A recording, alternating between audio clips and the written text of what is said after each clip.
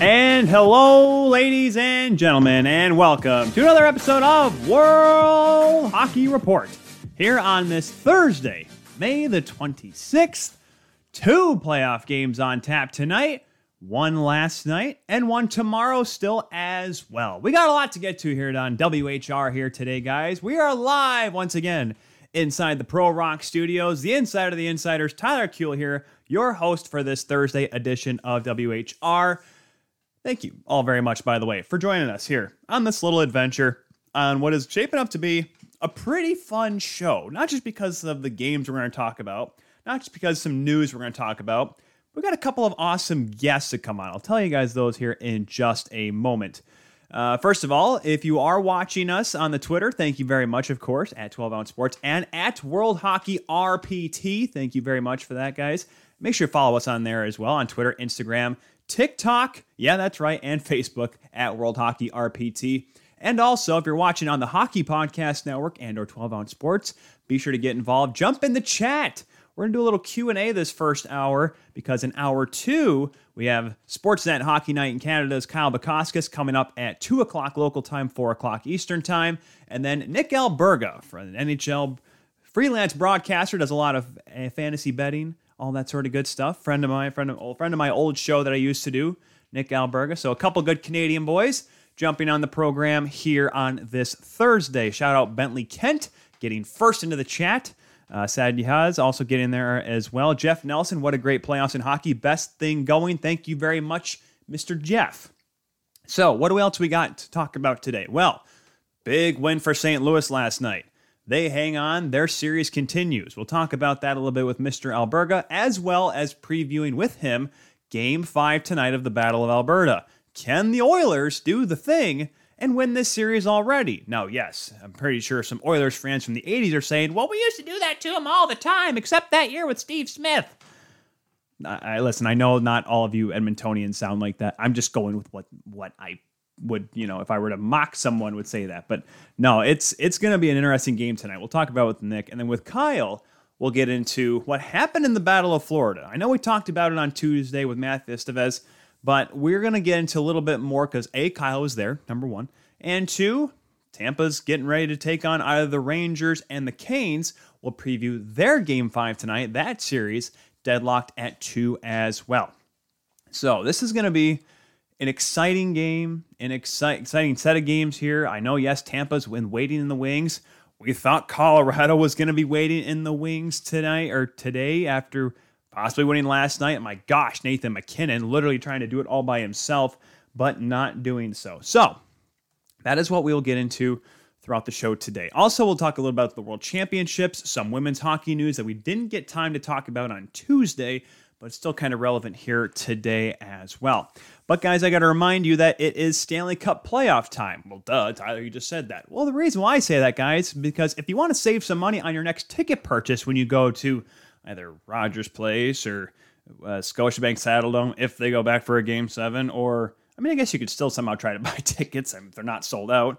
PNC Arena, Madison Square Garden, wherever you want to go, sign up for SeatGeek and use the promo code WHR when checking out. It's simple on SeatGeek. When you use the promo code WHR on your first purchase, using the promo code WHR, you'll save $20. So, like I said, we'll talk about that, all that more coming up. So like I said, jump in the chat, guys. Get us your questions. Jeff Nelson, right away, he's in on it hard. Jeff Nelson, which I believe, Jeff Nelson, I'm sure you're not the only Jeff Nelson out there, but Jeff Nelson, who actually used to play for the Grand Rapids Griffins in my neck of the woods, brother of former Edmonton Oilers head coach, there's my connection there, Todd Nelson. So pretty sure it's not the same one. If it is, cool, awesome. What do you think the Blues' chances are the rest of the way? That's a good way to start this one off here, Jeff. I really thought they were done last night. The way Game 4 went, how literally they just focused on Nazem Kadri. Like it was like Game 67 of a regular season. Hey, we don't need to win tonight. Let's just go after the goon that allegedly hit our goaltender. Even though, let's be honest, they should be going after Calle Rosen, but that's a story for a different time. But they came out and they came out pretty flat. And by came out flat, I mean Nathan MacKinnon made sure they came out flat because he ran them over in that first period. And I really thought St. Louis was toast, right? Like I thought this one was over. I thought they were gonzo. But yet they were able to stay the course. Tarasenko scores, and then you get the goal from was it Buchnevich? Buchnevich on the second goal, and then Jordan Kyrou credited with the goal, even though Justin Falk was one who put it in the back of the net to tie it. Then McKinnon scores that highlight reel goal. Then Robert Thomas. That's right, because Robert Thomas scored twice, and then of all people, Tyler Bozak, University of Denver product, former Toronto Maple Leafs Stanley Cup champion, of course, Tyler Bozak with the game winner in overtime. I really think St. Louis is going to get a lot of momentum because now they're going back to St. Louis tomorrow night. And Enterprise Center, it can get loud. I'm not going to say it's a hostile barn to play in, but it can be tough.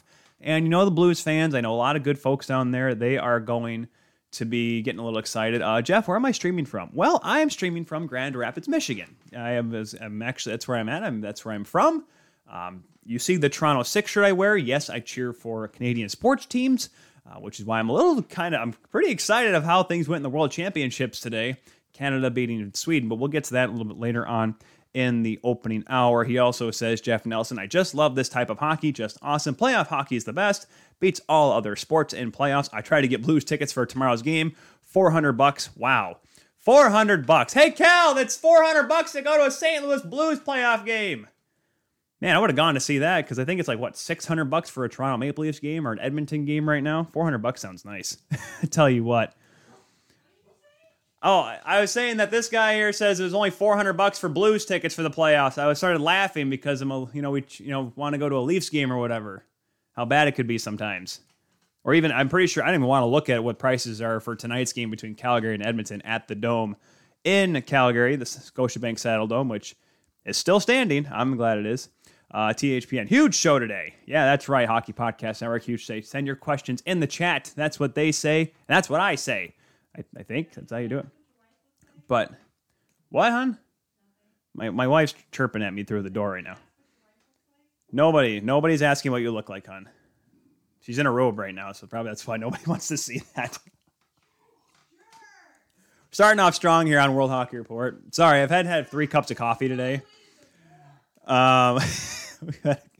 Let's get to, so one of the question of the day, one of the questions that we posted earlier today, we actually, speaking of Jeff Nelson and the St. Louis Blues, the question was, for all hockey fans out there, do you like it when you either see your local team or someone else's local team just absolutely go mute and go full one-sided homer, whatever you want to call it, when the other team scores a goal? And the video we posted was the Colorado radio feed from when Robert Thomas scored the tying goal last night. And I know there's a lot of great broadcasters out there. I don't know what it is with Colorado's broadcasters. Like Mark Mosen's one of those guys too, and I don't get it. But because if you listen to it, it's on our Twitter page at World Hockey RPT, and it's pretty much them just going angry. Like you got like one. I forgot who the color guy is for their radio feed, but he goes, "You got to be kidding me!" And I'm just like, I don't know. I'm a play-by-play guy myself. I've done color commentary for big events and for both for teams and neutral as well. And I feel like if you're at the National Hockey League, there should be a certain level of professionalism.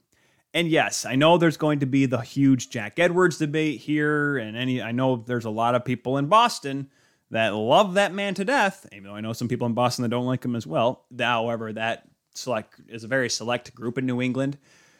But I've never liked it. I've never liked a guy that's gotten super down, because I remember there was one game. It was Boston versus Colorado, which was just kind of hilarious. But Boston won the game in overtime, and Colorado's broadcasters just went, "Scores. It's over." Patrice Bergeron, I think Bergeron scored. And it just went completely down, bummed out. And I'm just like, I don't know. Come on. I feel like if you get to that level, the National Hockey League, the world's best league, that you should have some form of professionalism to, well, yes, you work for a team, that you should be able to recognize that there's another team. I call it SEC football. If anyone's ever listened to Southeastern Collegiate or Southeastern Conference football, college football, it's very one-sided. just complete, like, my team, roll Tide. It's all roll Tide. And, you cheer for their team and that's it. And then if if Auburn scores, it's, oh my gosh, Auburn scores. Like, it's like the end of the world. I never liked that at all. So when I hear it in a hockey game, I don't want to say I get offended, but I'm like, you got to have more. That's why I like guys. And yes, he's one of my favorites. I like Joe Bowen. And actually Ken Kal in Detroit does that a little bit, is pretty good at that as well. And, some guys are pretty close to the line there, but like Joe Bowen is a Toronto Maple Leafs fan calling Toronto Maple Leafs games. That said, he recognizes when the other team scores, and he recognizes the other team on the ice, and will give them props when necessary. Ken Kal's similar way. I am trying to think of some others off the top of my head. Typically, I don't want to say Rick Ball's pretty good too. There's a few others. I can't remember Florida's guy. The Florida Panthers radio play-by-play guy. If any of you guys can help me out there, I was going to try to look it up, but there's another one. Like, I like guys that are both, good at, propping up their team, the team they work for 100%. That's their gig. But like belittling another team by, not giving them props when it's necessary. I don't know. I'm not a fan of that. That's not my cup of tea. So, but I'd love to hear what you guys say. Be sure to jump in the chat or throw them in the comments below here on World Hockey Report on this Thursday. Let's get to some news here while we wait for you to chuck on your questions into that chat. The first one that's kind of interesting for me. Like I said, I'm a women's hockey buff. I love watching the Premier Hockey Federation, the Professional Women's Hockey Players Association Dream Gap Tour, Women's World Championships, what have you. I'm excited for the upcoming Women's Under 18s. That's going to be in Madison, Wisconsin in June, next month. Yeah, it's coming up actually in a couple weeks. The Professional Women's Hockey Players Association is teaming up with Billie Jean King Enterprises and the Mark Walter Group to form a new league. Now, this is something I've talked about in the past. Actually, it's something I've actually talked about on this show when I was a guest with Cody Jansen before. And it's a big deal because the details of the league have been released on what they plan to do. They want to have a league that starts the season in January. They want to have a season that starts off, pretty strong and it has some excitement to it and also pays well.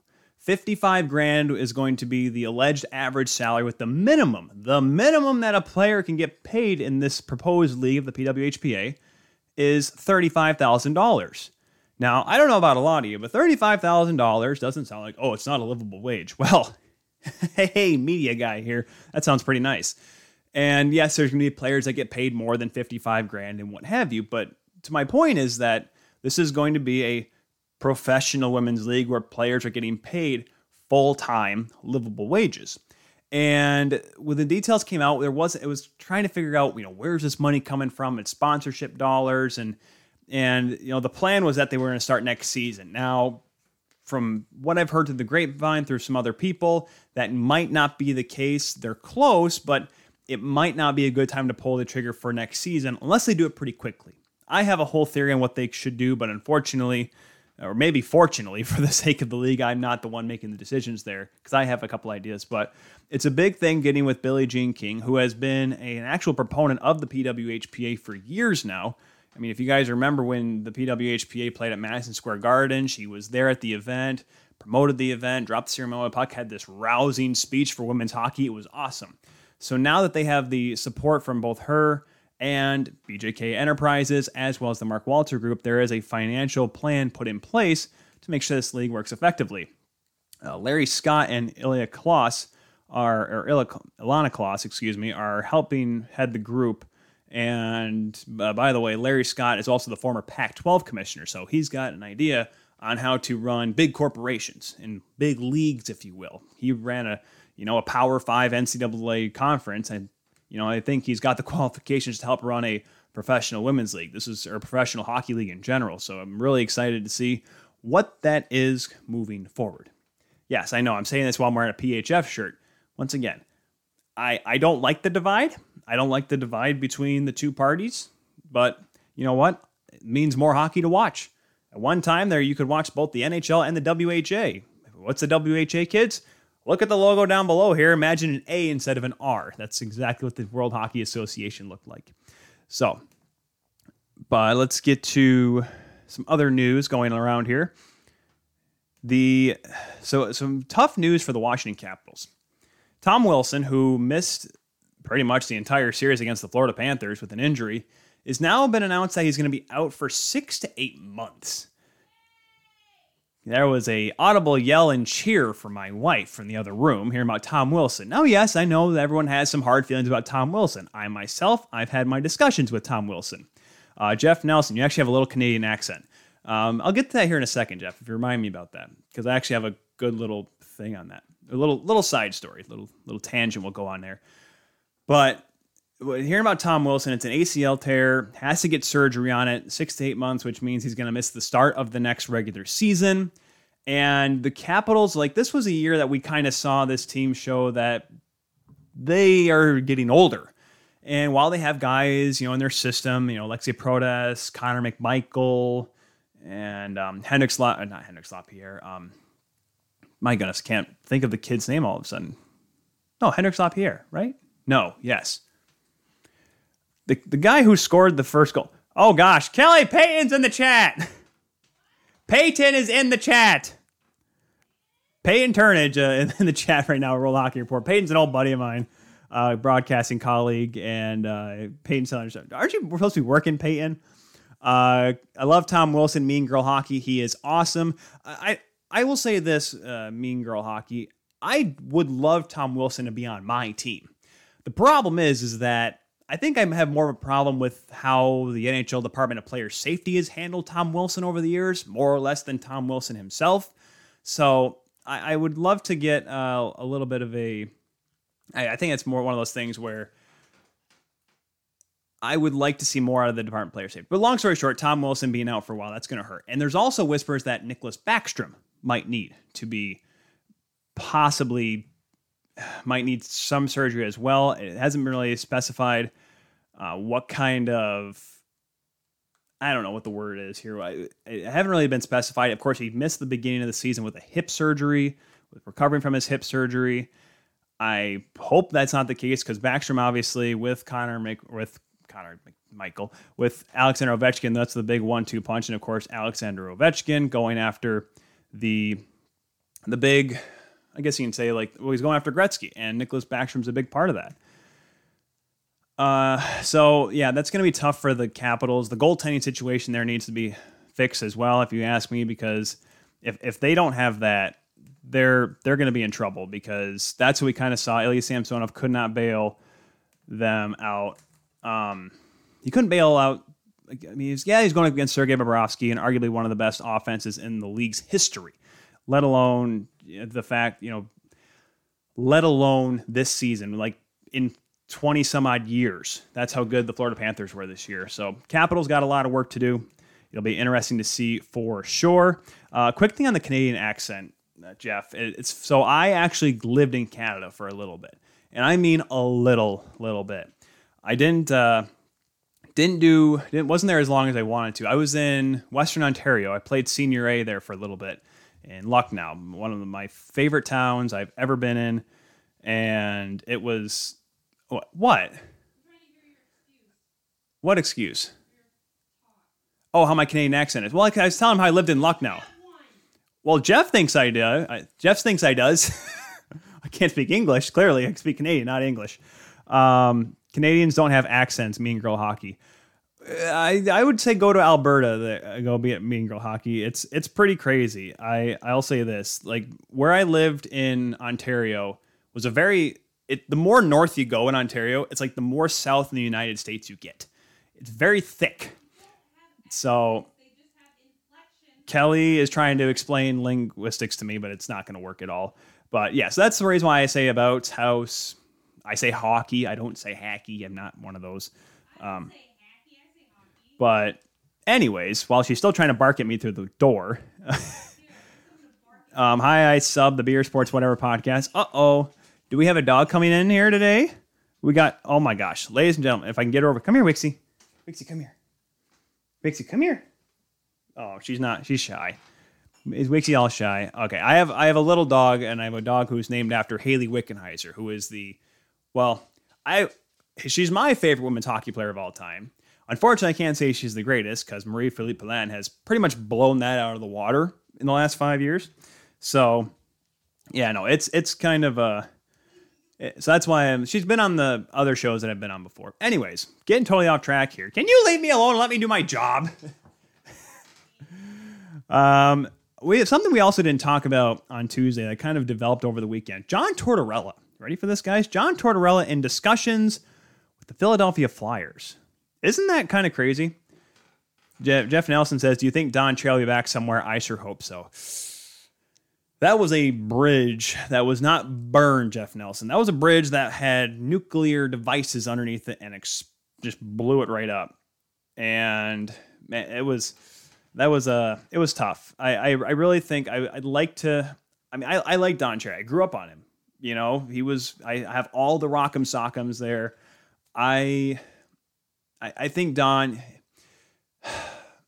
unfortunately at the end, he was getting too much, right? And I know there was a lot of stuff he said back in the 90s and 80s that was probably just as bad as what he said that led him to getting fired by Hockey Night in Canada and Sportsnet. At the same token, though, you know, he was getting to that point anyway, so I understand why he got cast aside. I mean, he's still got his podcast that he's doing, and, you know, good for him. He's still plugging away, and there's still a lot of people that cheer for him, and, you know, and I can't say why not. You know, the guy is a hockey legend, and did it end kind of sour? Sure. Didn't end as bad as Jimmy the Greek, but that's a different story for a different time. But Jeff Nelson, I once met him in a dollar store. He was very kind. Man, I would love to have met Don Cherry. Also, seeing Don Cherry in normal clothes, I think would be the weirdest thing ever, too. Like, I've seen him wear, like, the sport jackets, like the windsuits they wear as coaches, because, I've watched all the Rock'em Sock'ems, especially when he coached the old Mississauga Ice Dogs, so I remember those guys. So it'd always be weird to see him in pedestrian clothing, not the very flamboyant suits. Before I get any more sidetracked, let's back to John Tortorella here. John Tortorella, who is... Thank goodness, by the way, that he's not actually one of the analysts during the Stanley Cup playoffs, because I think I'd lose my mind. John Tortorella, who's been out of a job since getting fired by the Columbus Blue Jackets shortly, was it during the 21 season? I think it was during last season he got fired. And I think his era of coaching has ended. You know, he ran his course. He had some good runs with some good teams, had some great years in New York. Obviously won a Stanley Cup with the Tampa Bay Lightning back in 2004. But wouldn't this be the most Philadelphia Flyers thing ever to bring back John Tortorella? For a fan base, for an ownership group, a general managership that just finds ways to bring in players and just do whatever they think will actually work, even though it might not work. Like, I don't know. I don't think Tortorella is a good fit to coach in the NHL. And I'm talking anywhere. This is not, just Philadelphia. This is not if he went back to Columbus or wherever. I just don't think he works in today's game. I don't think his game is ever, his way he's coached is adjusted. That's why literally in Columbus, Pierre-Luc Dubois had to be traded because he couldn't stand it. Patrick Laine didn't work under John Tortorella because, hey, guess what? He wanted to turn a goal scorer into a defensive forward. I'm sorry, kids. That's not how things work. You can turn good players into two-way players. Talked about Steve Yzerman quite a bit with Matthew Estevez on Tuesday. However, Patrick Laine is not that kind of guy. You can't just completely do a 180 on a player like that. Soul the Great says, hi, Soul the Great.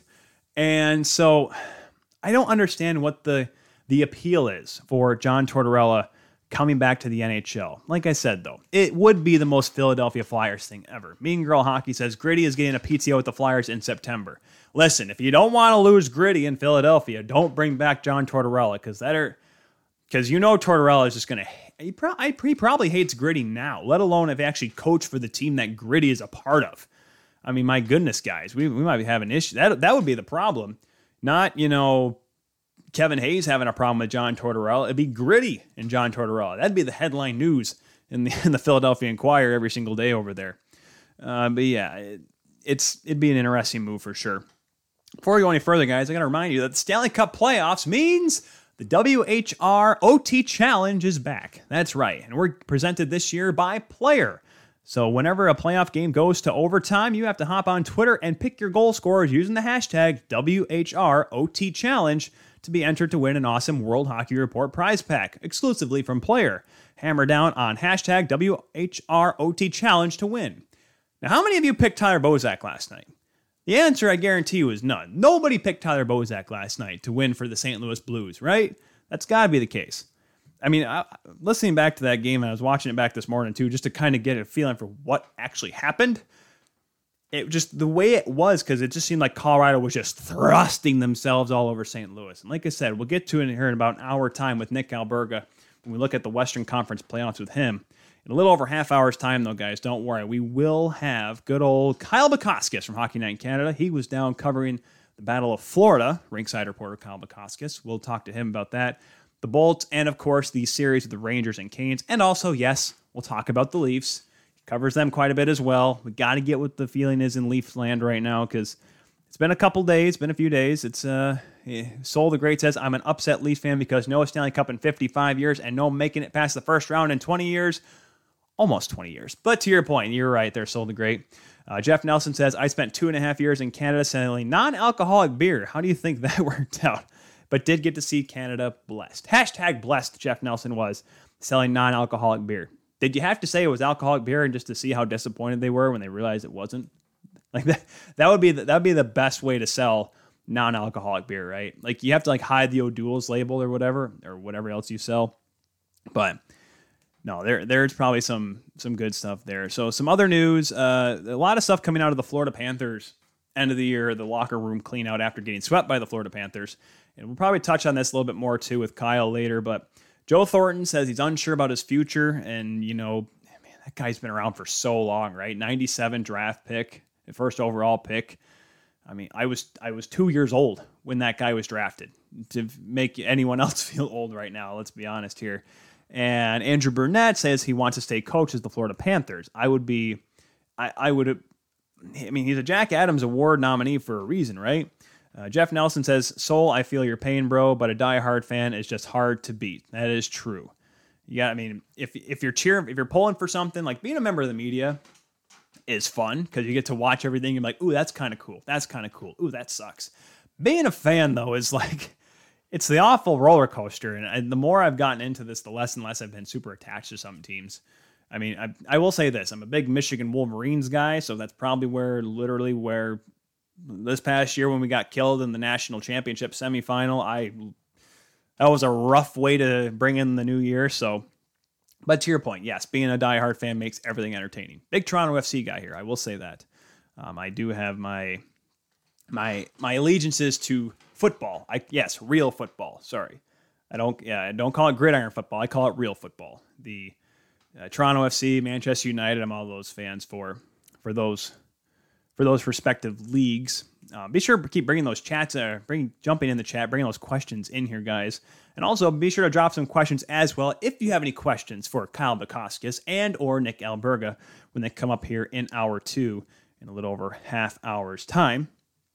Games coming up tonight, by the way, which we will talk about later on. 7 o'clock, Game 5, Carolina Hurricanes, New York Rangers, PNC Arena, where the Canes have yet to lose in these playoffs. However, they have just completely been unable to win on the road, but we'll talk about that a little bit more as well. Obviously, Game 5, Battle of Alberta. Who are you guys picking to win this one tonight? Do the Oilers get it done? Do they make it look like 1988 and knocking out the Flames before it even gets started? Or do the Flames hold on and force a Game 6 Saturday night? We'll have to wait and see. Looking at the World Championships, how many of you guys have been watching this? Guys and gals have been watching this. I've been following. I was able to watch it when I was in Mauritius last week because I was in an area where I could watch the free live streams on IIHF.com. But right now we have some good games, a lot of great games today already. Czechia knocks off Germany, and this is quarterfinal action, by the way. Czechia, led by David Krejci, wins 4-1 over Germany. Canada comes back from a 3-0 deficit down. Drake Batherson, the overtime winner over Sweden. And by the way, William Nylander, speaking about the Leafs, William Nylander looking out like number 88 Eric Lindros out there overseas. You guys see this? How physical he's playing in Finland? Interesting to see if he brings that to the NHL game next year.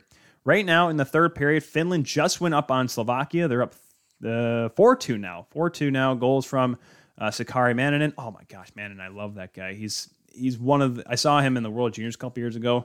Fantastic player. Saku Manalainen, I believe that's how you say his name, scored the empty net goal. So they actually get the job done to Finland. They will move on to the semifinals. The other game, the U.S. right now up on the team that finished atop their group. Shockingly, Switzerland. Right now, U.S., though, with 2 goals from Ben Myers, lead 3-0 late in this one. They'll be moving on as well to the semifinals, which could shape up to be possibly a Canada-U.S. game, I believe, in the semis. We'll have to wait and see. So a lot of great stuff going on in the World Championships. Fun games, exciting games. I love the World Championships because sometimes it's a bit of a crapshoot, see who's actually there and how good teams actually are. Jeff Nelson says, no one in St. Louis expecting Bozak to score. You guessed it, though. It was O'Doul's talking about the non-alcoholic beer. I must say it's the best tasting one on the market. Cutter, sharps, and just awful. I'll be honest with you, Jeff, I've never had a non-alcoholic beer before. I don't know what it is. I'm not a big fan of it. Soul the Great dropping something here we'll talk about with Kyle for sure. I think the Leafs should trade Justin Hall, William Nylander, and Peter Mrazek. Now, that's going to be interesting. Willie, of course, of the big 4 forwards, if you will, Tavares, Matthews, Marner, Nylander, has the most affordable contract to trade, so maybe Soul the Great is onto something here. Mrazek, though, I don't know if you can trade a goaltender for the contract he's making that can't keep his groin in one piece. And Justin Hall, I don't know what you can get for him. I remember when Justin Hall was at the Marlies. And I remember watching him a couple times in Grand Rapids, and I said to myself, "Holy cow! Look at this guy!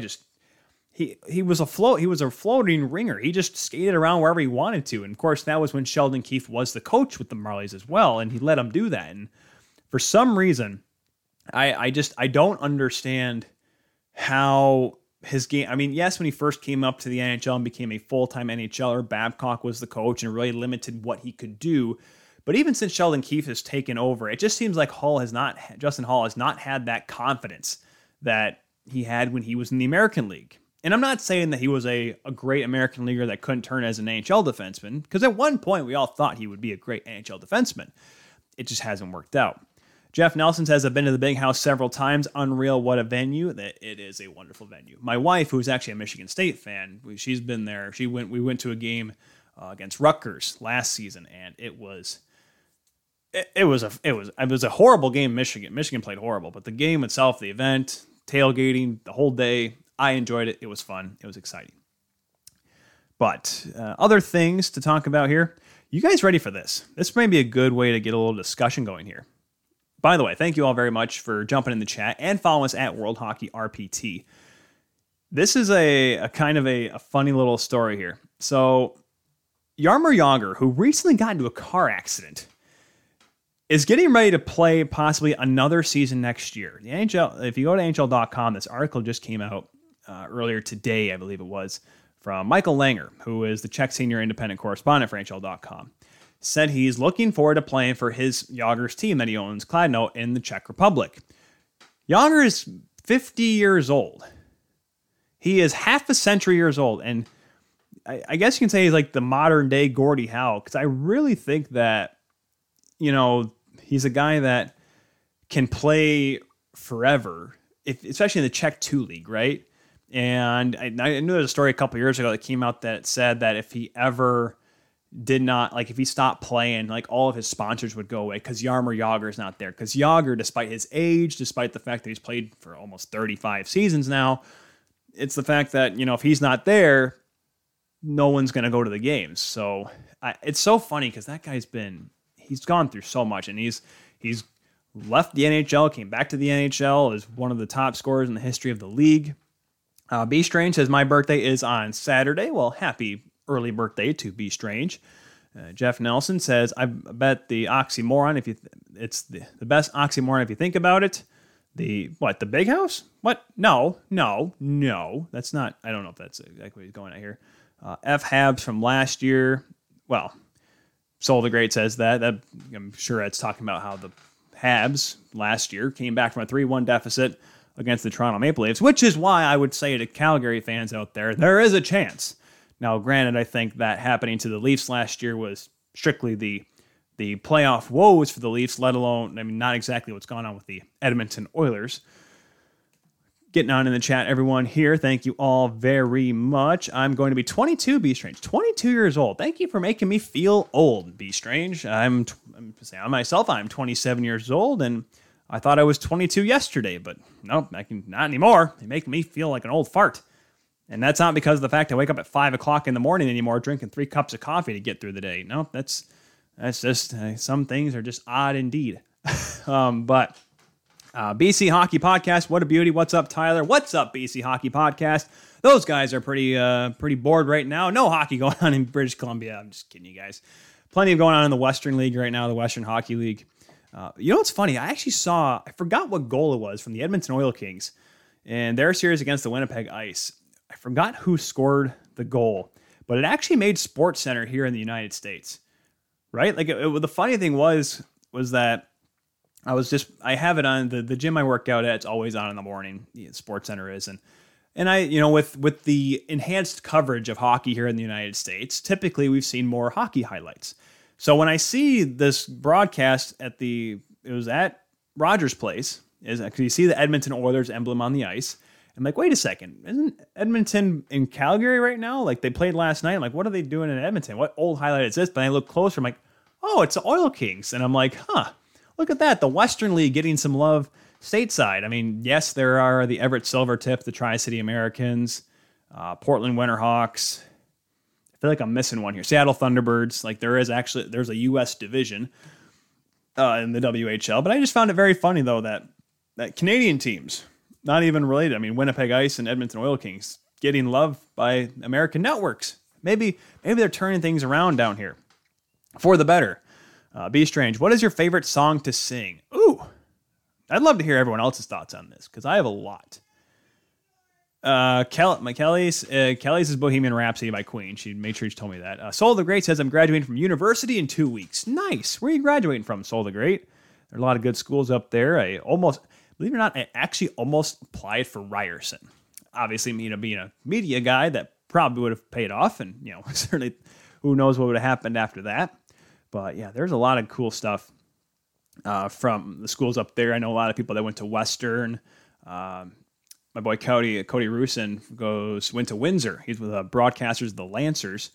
And Soul the Great said, BC Hockey Podcast, congrats, Soul, and happy birthday to Be Strange. Thank you guys for all jumping in the chat here at World Hockey RPT is where you can follow us, and be sure to follow the good friends at the Hockey Podcast Network at HockeyPodNet.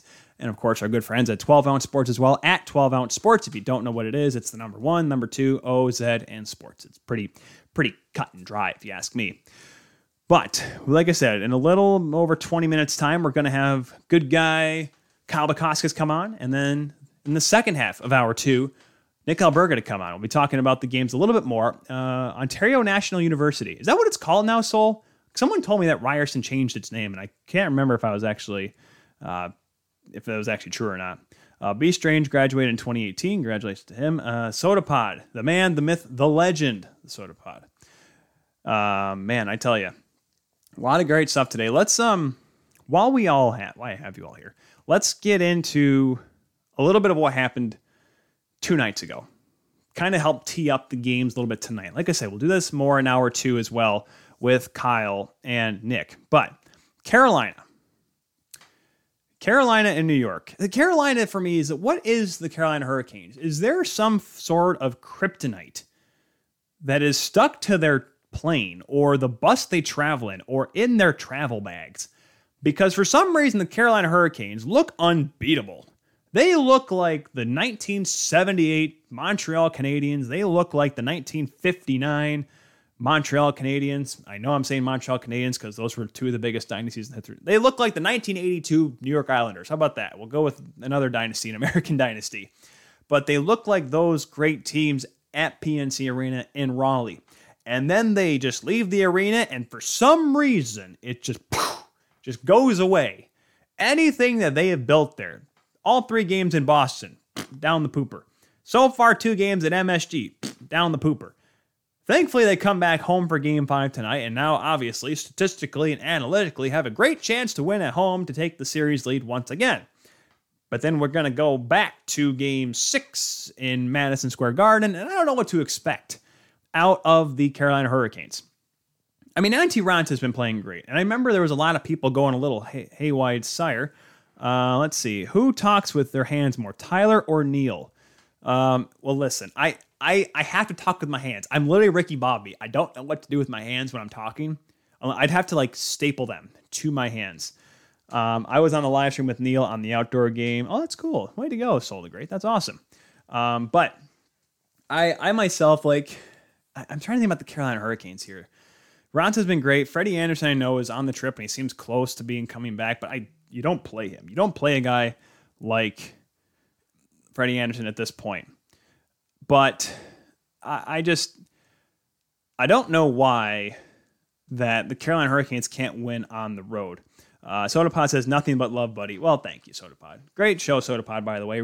Isha Jerome, Romy, and State of Hoppy doing a great show over there. Love talking to those guys. Love to have Hoppy on during this. Unfortunately, he's a big boy. He's unlike some of us. He actually has a job. You know, one of those real, things that people get paid to do. I'm not for that sort of thing. I like making nothing. My wife's a nurse, so it really helps out a lot. So I guess that works out for everybody. Yep, she heard that too. I thought I soundproofed these walls. I guess I didn't do that enough. Be Strange, what is your favorite movie? Is it wrong? Is it okay? Is it PC to say Slapshot anymore? Like, I still love it. I still love Slapshot. Let me know what you guys think. What's your favorite movie? We could go into favorite hockey movies, but we probably couldn't get it done by the time we have Kyle Bukoskis on here at the top of the hour at 2. And, man, I tell you what. Slapshot's probably my favorite movie because it is out of 1977. And, I mean, Star Wars certainly is up there as well for me. Soul the Great says The Mighty Ducks. I can agree with that as well. Oh boy, we might have someone to call in here. Hold on a second here. Do we have an impromptu caller? B Strange says, I love Miracle. Interesting. Interesting indeed. But while I have a moment here, guys, we're going to have some more fun with this because we can ask this guy calling in on the show, and that we don't have a live line. No, I'm not going to hand out my phone number. But the guy jumping in on the live line here at World Hockey Report, he is a freelance broadcaster, the former voice of the Alabama Huntsville Chargers of the NCAA. Peyton Turnage! Peyton, how are you doing today, sir? Did you read my Twitter bio verbatim before you hopped me on there? Yeah, well, no, because I've had you on different shows 100,000 times in the past. Peyton, actually, here's a great question. Jeff Nelson chimes in asking, why do they call it University in Canada and College in the United States? Is there any difference? No, Jeff, there's not. However, secondary school in Canada is high school in the United States. But no, of course I read your bio, Peyton. I have to do it every single time. I got to make sure I pump you guys up. But Peyton, what is your favorite movie of all time? Just favorite movie, not hockey movie? Well, we could say hockey. Well, what is your favorite movie? And then we'll discuss hockey movies here in a second. No Country for Old Men. Ooh, hands down. That is a classic. With Tommy Lee Jones and I can't remember who the guy that plays the bad guy. Oh my gosh, help me out here, Peyton. Javier Bardem. There we go. Thank you. Oh, we also, I totally forgot to mention this off the top of the show. Ray Liotta passed away today. You hear about that, Peyton? I sure did. 67 years old. My gosh. My goodness. It's crazy because I remember him from Field of Dreams, Shoeless Joe Jackson, probably one of the greatest baseball movies of all time. And then, of course, Goodfellas and other movies and whatnot. But yeah, certainly tough lot. It's certainly a heartfelt sent to the Liotta family and all of his friends. SodaPod says, University is higher education, LOL. SodaPod says, Mystery Alaska, Slapshot, and Goon. There you go. That's a good one, Peyton. Mystery Alaska. Super underrated, if you ask me. I have not seen Mystery Alaska, I have to admit. Oh, my God. See, now we got to watch that when you come visit in a couple months here. We're going to bring Mystery Alaska up to Traverse City, and you're going to watch it. We're going to see the nice weather outside in Sutton's Bay, and we're going to watch Mystery Alaska. Well, you'll be happy to know I have Wednesday off that week, too. Oh, you got Wednesday. So you're telling me you're coming up early is what you're doing, right? Probably. Heck yeah. All right, cool. Jeff Nelson says they call JUCO a 2-year school. Talking about junior college. B Strand says, I love Buddy the Elf. That is hey, listen, if you go to the deleted scenes, Elf is a hockey movie. There is hockey in Elf. If you have to go to the deleted scenes for it though. But Peyton, while we have you on here, I want to get your thoughts here on the Colorado Avalanche. We're going to talk about it a little bit more with Nick Elberg coming up in hour 2. But you're a Nashville Predators fan. You covered the Preds. You worked for the Junior Predators, so the old NA3 team. But what is your thoughts on the Avalanche? They lose last night. Huge collapse. Toronto Maple Leafs-esque collapse, if you ask me.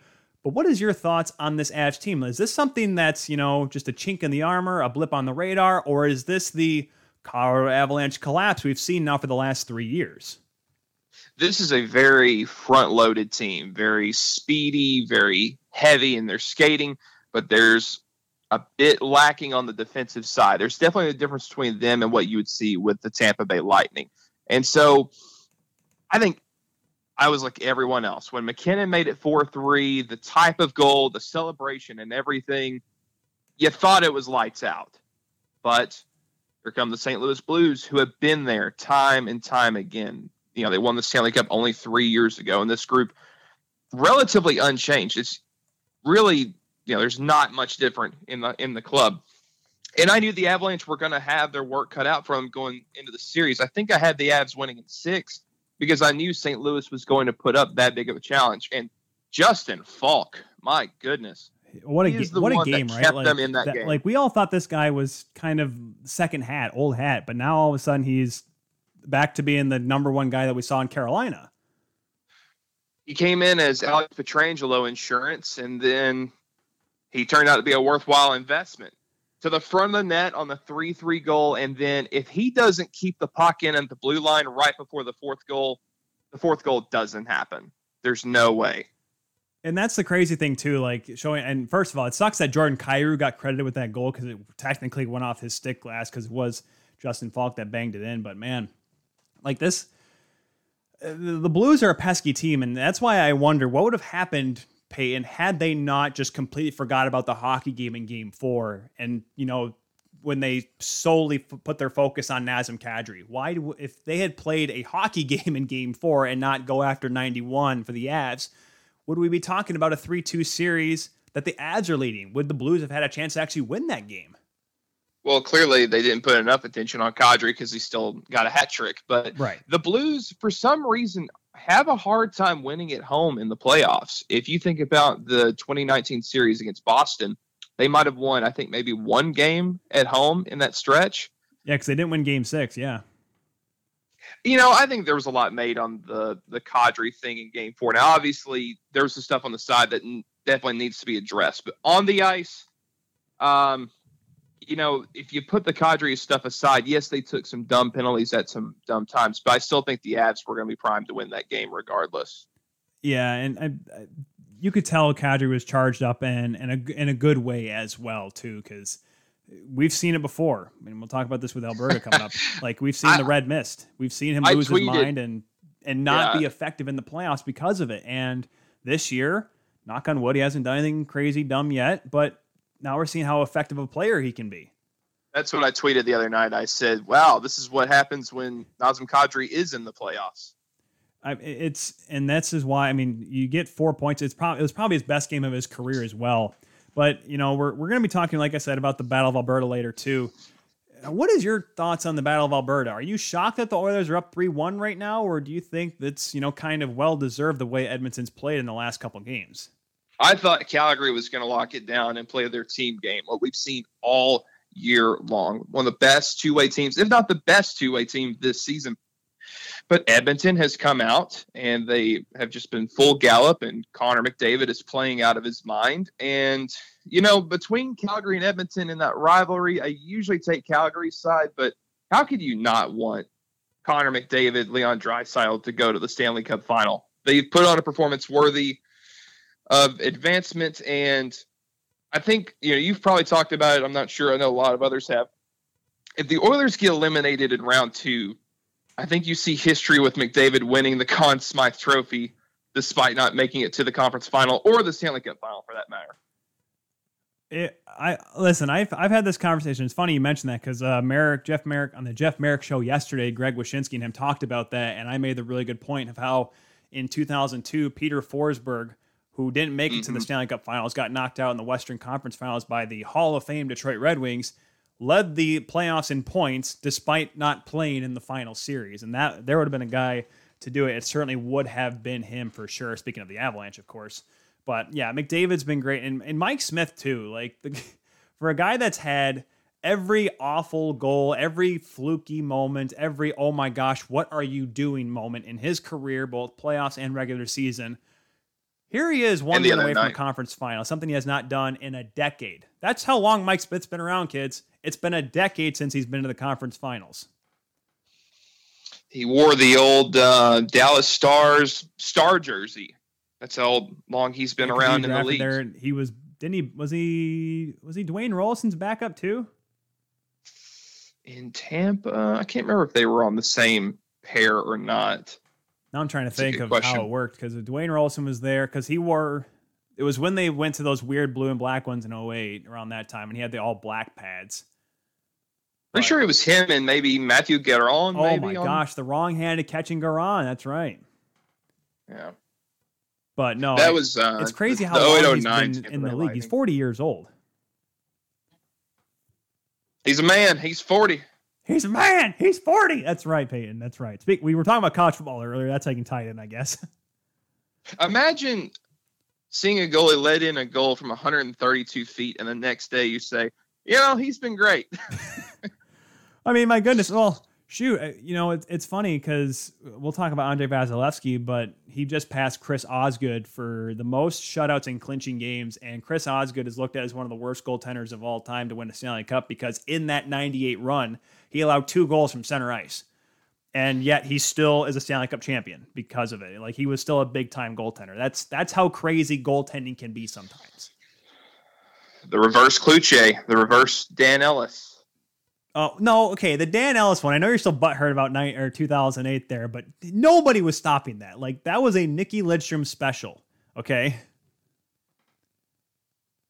Skipping rocks off the pond, my friend. Well, okay, so the funny thing what Nick Lidstrom does here, and we only got a few more minutes, we got to go to break before we bring on Kyle Bukauskas here. I've got about 1 more minute. Perfect. So what Nicky Lidstrom used to do is he used to take those shots from long range on the toe of his stick. That's why he was able to make it knuckle and do all that weird stuff and have it really skip over Dan Ellis. So he must have known what he's doing. He's only a Hall of Fame defenseman, Peyton. As intelligent as that man was, I feel like, his brilliance was wasted playing ice hockey. Maybe he could have cured cancer or something. He probably could have. And now he's going to try What to a help the beautiful Red Wings mind. get back to prominence. What a beautiful mind. What a great God bless guy, that too. man. I've actually met him, too. He's a wonderful guy. We've been chatting up with Peyton Turnage. He's got to go to work or whatever, and we got to get...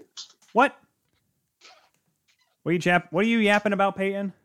I said, hee. Oh, you're seeing he. Anyways, you go have fun at your job or whatever. I'm going to go have fun talking about other people, including Kyle Bukauskas, when we talk about the Battle of Alberta. More Peyton. Be sure to follow him, guys, at Peyton_Turnage. And if you know someone who has a hockey team that needs a broadcaster, call Peyton, for gosh sakes. I'm not going to give him his phone number, but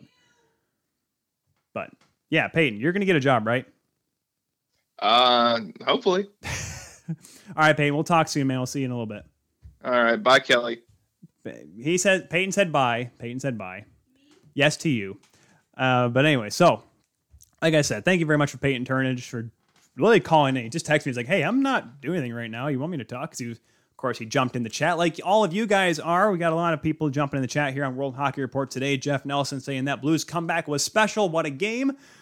Even though the Colorado broadcasters didn't think so much. The Basketball Podcast Network jumping in. Go WHR. Go TBPN. Jeff Nelson says Tarasenko finally showed up. Yes, Tarasenko no show. Tarasenko show in the playoffs for St. Louis. Big monkey off his back. Like we said, guys, here in just a few minutes' time, Kyle Bukauskas coming up from Hockey Night in Canada, as well as the Sportsnet Rinkside Reporter. Guys, I got to remind you, if you're looking to add to that closet this summer, go check out 12ouncesportsradio.com/store for all of your World Hockey Report merchandise. From hats to hoodies, everything in between, 12ouncesportsradio.com/store as you covered with your World Hockey Report swag-tacular stuff. So, yes, did you like Jeff Nelson, did you like Cooperalls? Absolutely not. I wasn't old enough. Thankfully, I'm not old enough to have remembered to have worn them, but literally they look like the most uncomfortable things ever. Like, they just didn't look fun. And I've played in, like, windsuit pants. I couldn't imagine playing in hockey pants that went all the way down to my legs. Those were awful for sure. Going to awful equipment. That would be a horrible thing. Be sure to keep getting your questions in, though, guys, if you have any, because we got Kyle Bukauskas coming around the corner here on World Hockey Report on this Thursday. Like we mentioned, Nick Alberga in a little over half hour as well. We'll be talking about the Battle of Florida, the Battle of Alberta, the Leafs, the Avs, the Blues, Vasilevsky, goaltending. We'll Gritty will somehow come up with Kyle Bukauskas for sure. All that and more coming up, guys, here in just a few minutes here on World Hockey Report. Thank you all very much for watching. Make sure you follow us, guys, at World Hockey RPT. As always, make sure you follow us at hashtag WHR as well when you talk about today's show. By the way, finals, like we said, in the World Hockey Championships, Finland beat Slovakia 4-2, U.S. over Switzerland 3-0. So, teams moving on to the semifinals in Finland, Canada, Czechia, Finland, and the United States. 4 pretty good teams coming up, guys. It's going to be a fun little tournament there in Helsinki. We'll take a break, folks. When we come back, Kyle Bukauskas from Hockey Night in Canada and Sportsnet here on World Hockey Report.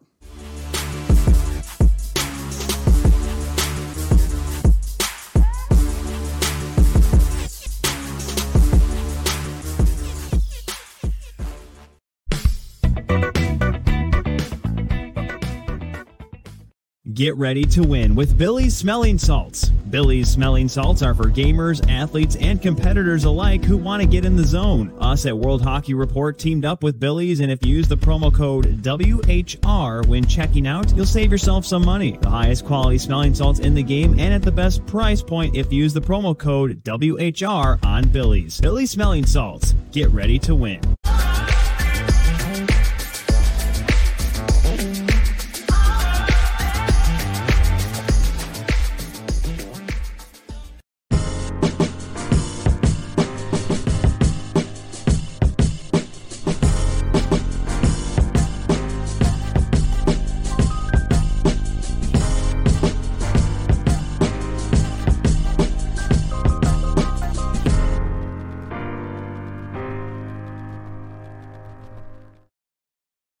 Hockey fans, the pursuit for the Stanley Cup is on, and DraftKings Sportsbook, an official sports betting partner of the NHL, has an unbelievable offer for the most exciting playoffs in sports. New customers can bet $5 on any team to win and get $100 in free bets no matter what, win or lose.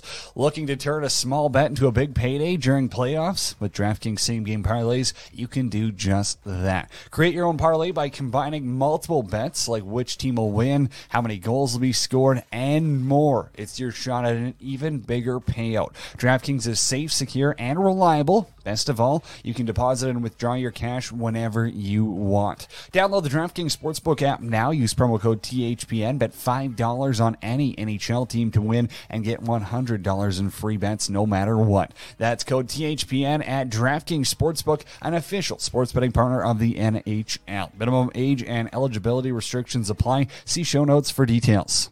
It's Stanley Cup playoff time in the NHL, and if you want to save some money on your next ticket purchase, sign up for SeatGeek and use promo code WHR when checking out. It's that simple on SeatGeek. When you use promo code WHR on your first purchase, you'll save $20.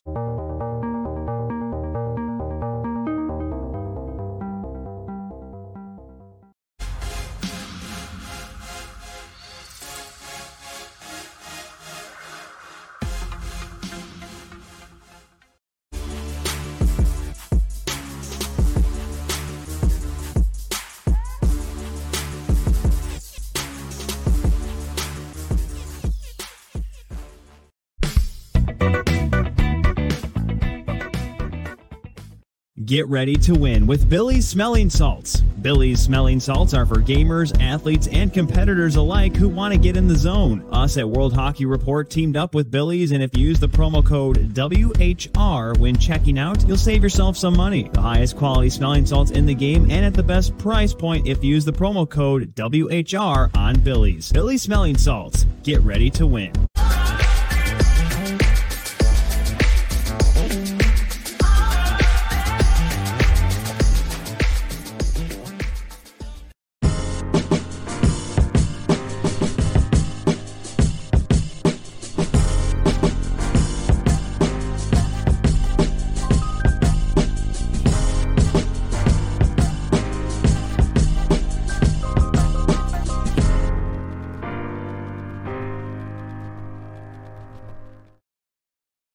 Hockey fans, the pursuit for the Stanley Cup is on, and DraftKings Sportsbook, an official sports betting partner of the NHL, has an unbelievable offer for the most exciting playoffs in sports. New customers can bet $5 on any team to win and get $100 in free bets no matter what, win or lose.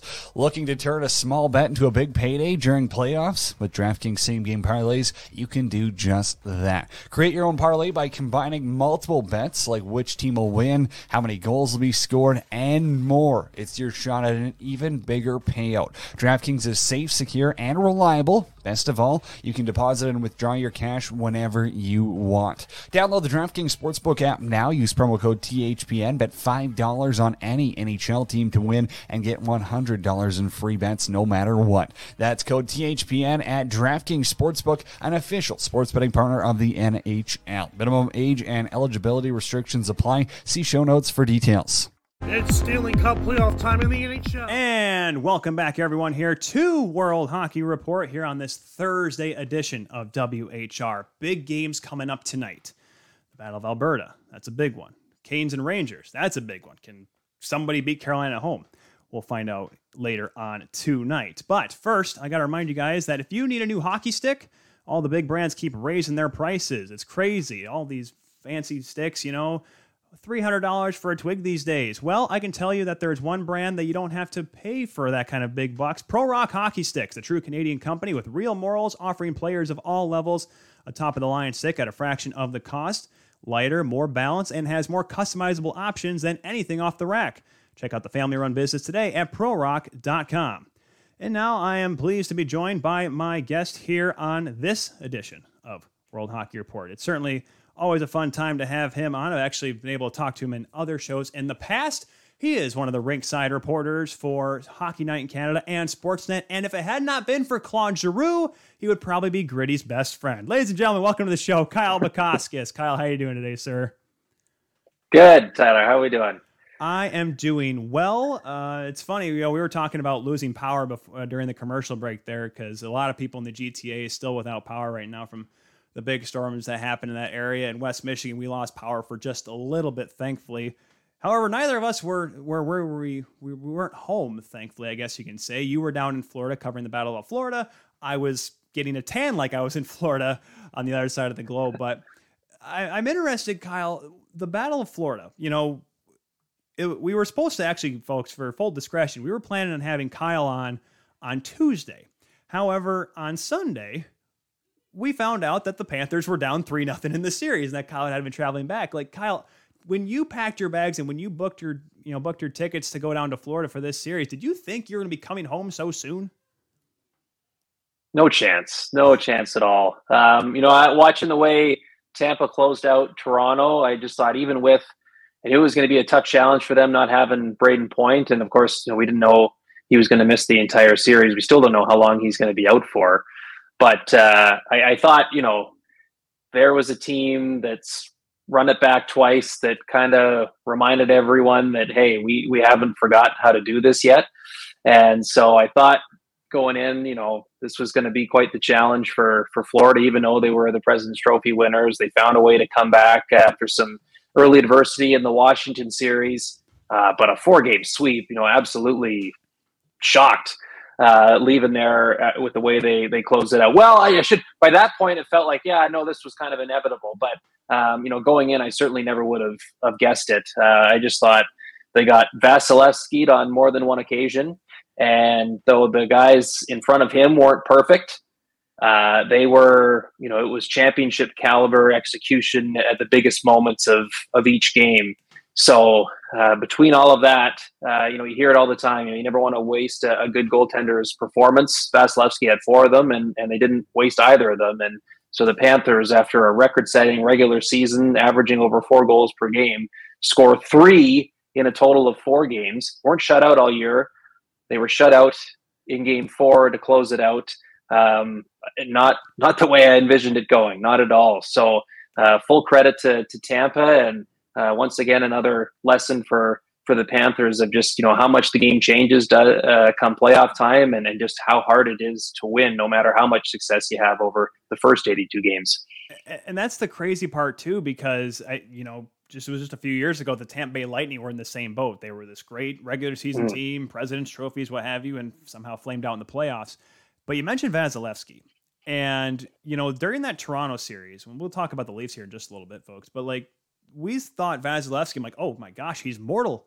He's mortal again. The Leafs have a chance. I think he posted what was it? Maybe a 900 save percentage in that series, if that. And then he comes out with a 981, Kyle, and he gets a shutout in Game 4, giving him 6 series clinching shutouts, the most all time in NHL playoff history now.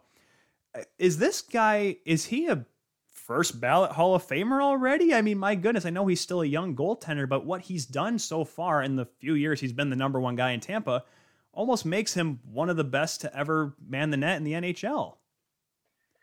Yeah, and it's fascinating because he's only 25, I think now. So he's still got, hopefully, knock on wood that he can stay healthy, so many years ahead of him over the course of his career to only add to the numbers that you've already laid out here.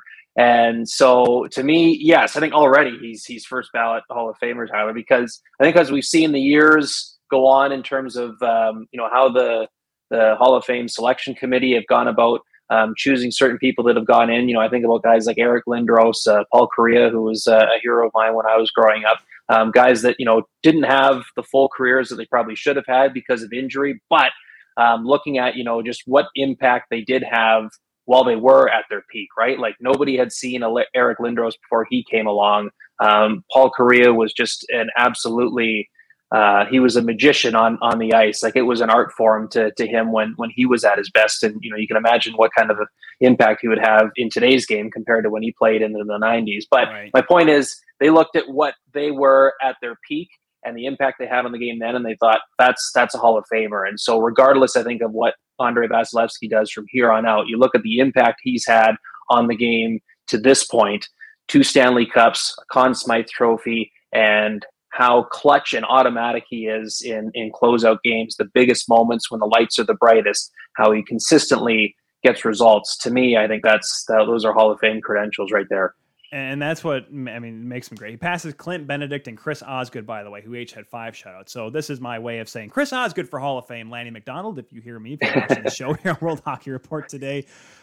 But, looking at it from the Panthers side of things, because we went to pretty in-depth with the Tampa Bay line with Matthew Estevez on Tuesday, but, we saw a lot of the conversations during locker room clean out in the past couple days, and Andrew Brunette saying that he wants to come back as the head coach, and Joe Thornton saying he's unsure what his future holds. Same with Claude Giroux, a couple guys they brought in to help this team, maybe go over the hurdle here. And what is your take on the Panthers? Is this, was this a year that they had to do it? Or do you think that, even though Sasha Barkov's getting $10 million next year and Jonathan Huberdeau's contract negotiations are going to be starting here soon, what do you think is in the near future for the Panthers? Are they going to be this good again next year?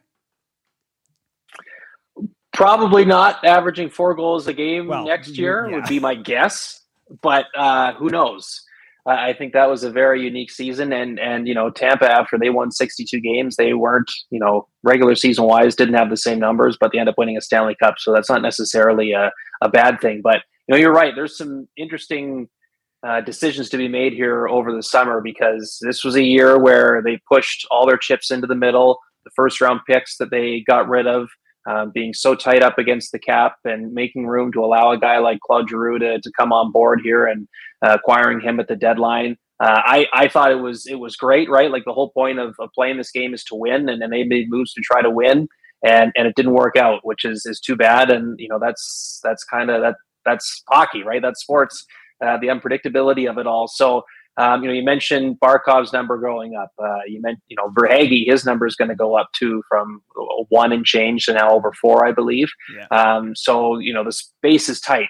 So somebody like Claude Giroux or, a Ben Sherrod who they got as a rental as well, if you try to make something work with those guys, or, do you use those dollars and to try to find maybe a couple of pieces, go bargain hunting, which they have been very good at. Verhaeghe being, one of those cases, Mason Marchment, another guy, finding those type of players. I think about in Toronto with like a Michael Bunting, or a David Camp, guys that you can bring in on affordable deals that aren't just kind of there to fill a space in the bottom six, can actually have some sort of impact for you. Now, easier said than done, of course. You have to have a good scouting staff and trust the guys that are in your front office there to make the right decisions there. But it seems like that's where it's kind of going, because they've already have the big dollars allocated for with their top guys. And, you mentioned what's upcoming with a Jonathan Huberdeau. So trying to find some bargain deals maybe around the edges that can help complement them in an impactful way.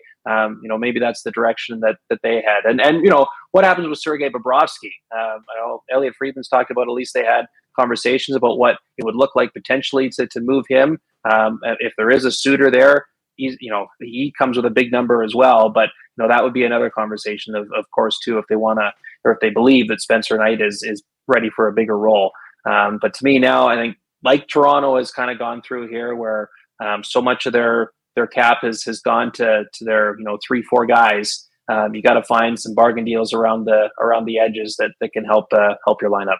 Yeah, no question about it. It's not easy, especially with the fact that the cap is not really going up like it was before the pandemic. Obviously, COVID's kind of hindered a few things for sure. Shout out to Life Project getting here in the chat, dropping us a couple dollars, saying, Kyle, the Vancouver Island legend, Kyle Vakauskas. Kyle, Isha Jerome, the founder of Hockey Podcast Network, says that Vancouver Island, which is where he lives, is the Hawaii of Canada. Yes or no?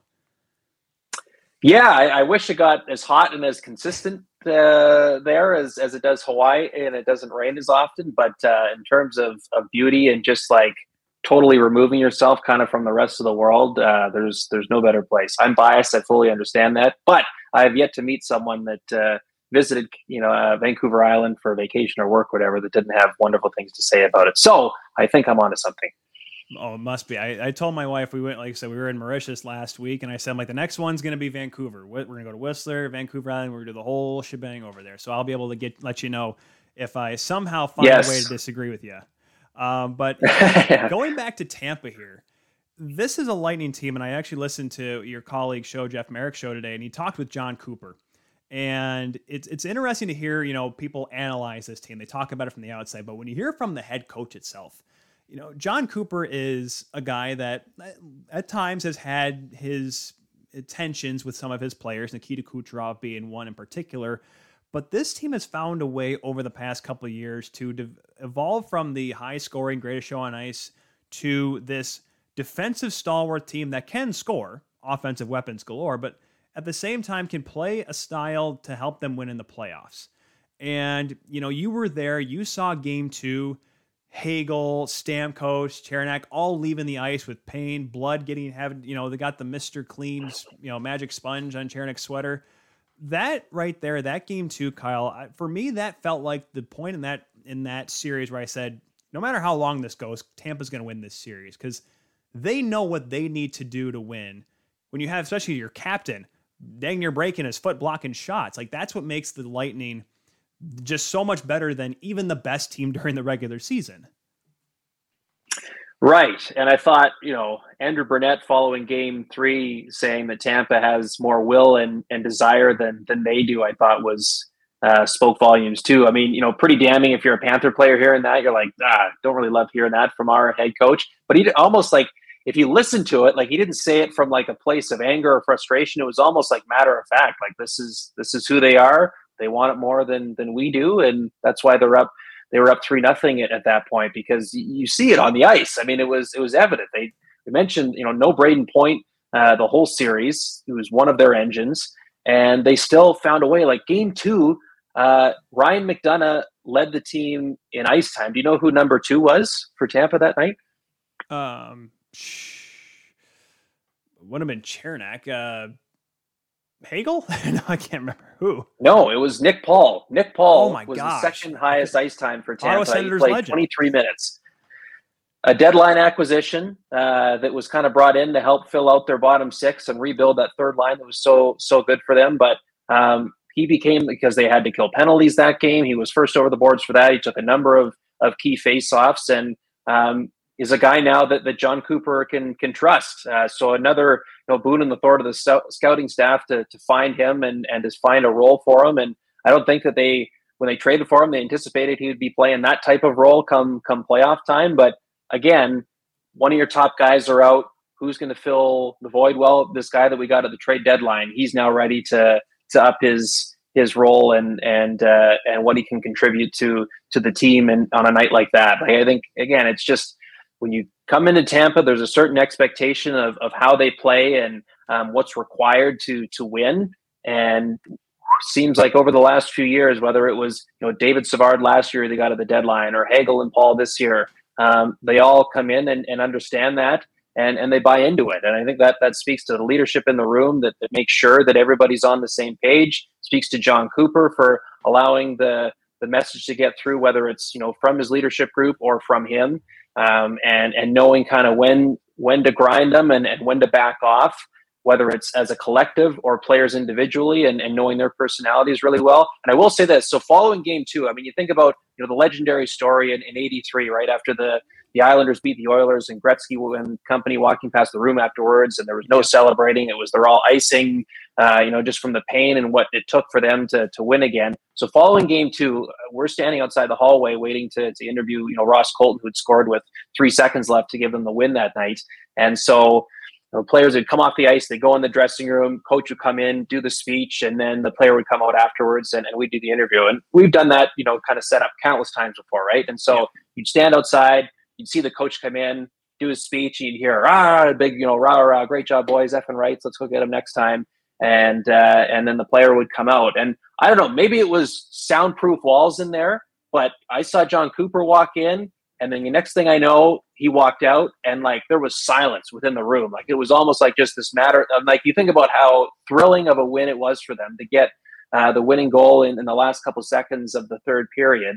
Every reason to celebrate and think we just took 2 on the road here, and it was like silence. It was almost like a business-like matter of fact that, great, we won 1 game, but we're here to win a series. And the machine just keeps rolling for the Tampa Bay Lightning. It's a real privilege to watch and cover them, and it's phenomenal how they've kept this thing going. 10 straight series wins. It's insane. And Matthew Estevez on Tuesday, I asked him, like, oh, you have Carolina or New York, like who would you rather play? And he says, at this point, doesn't matter.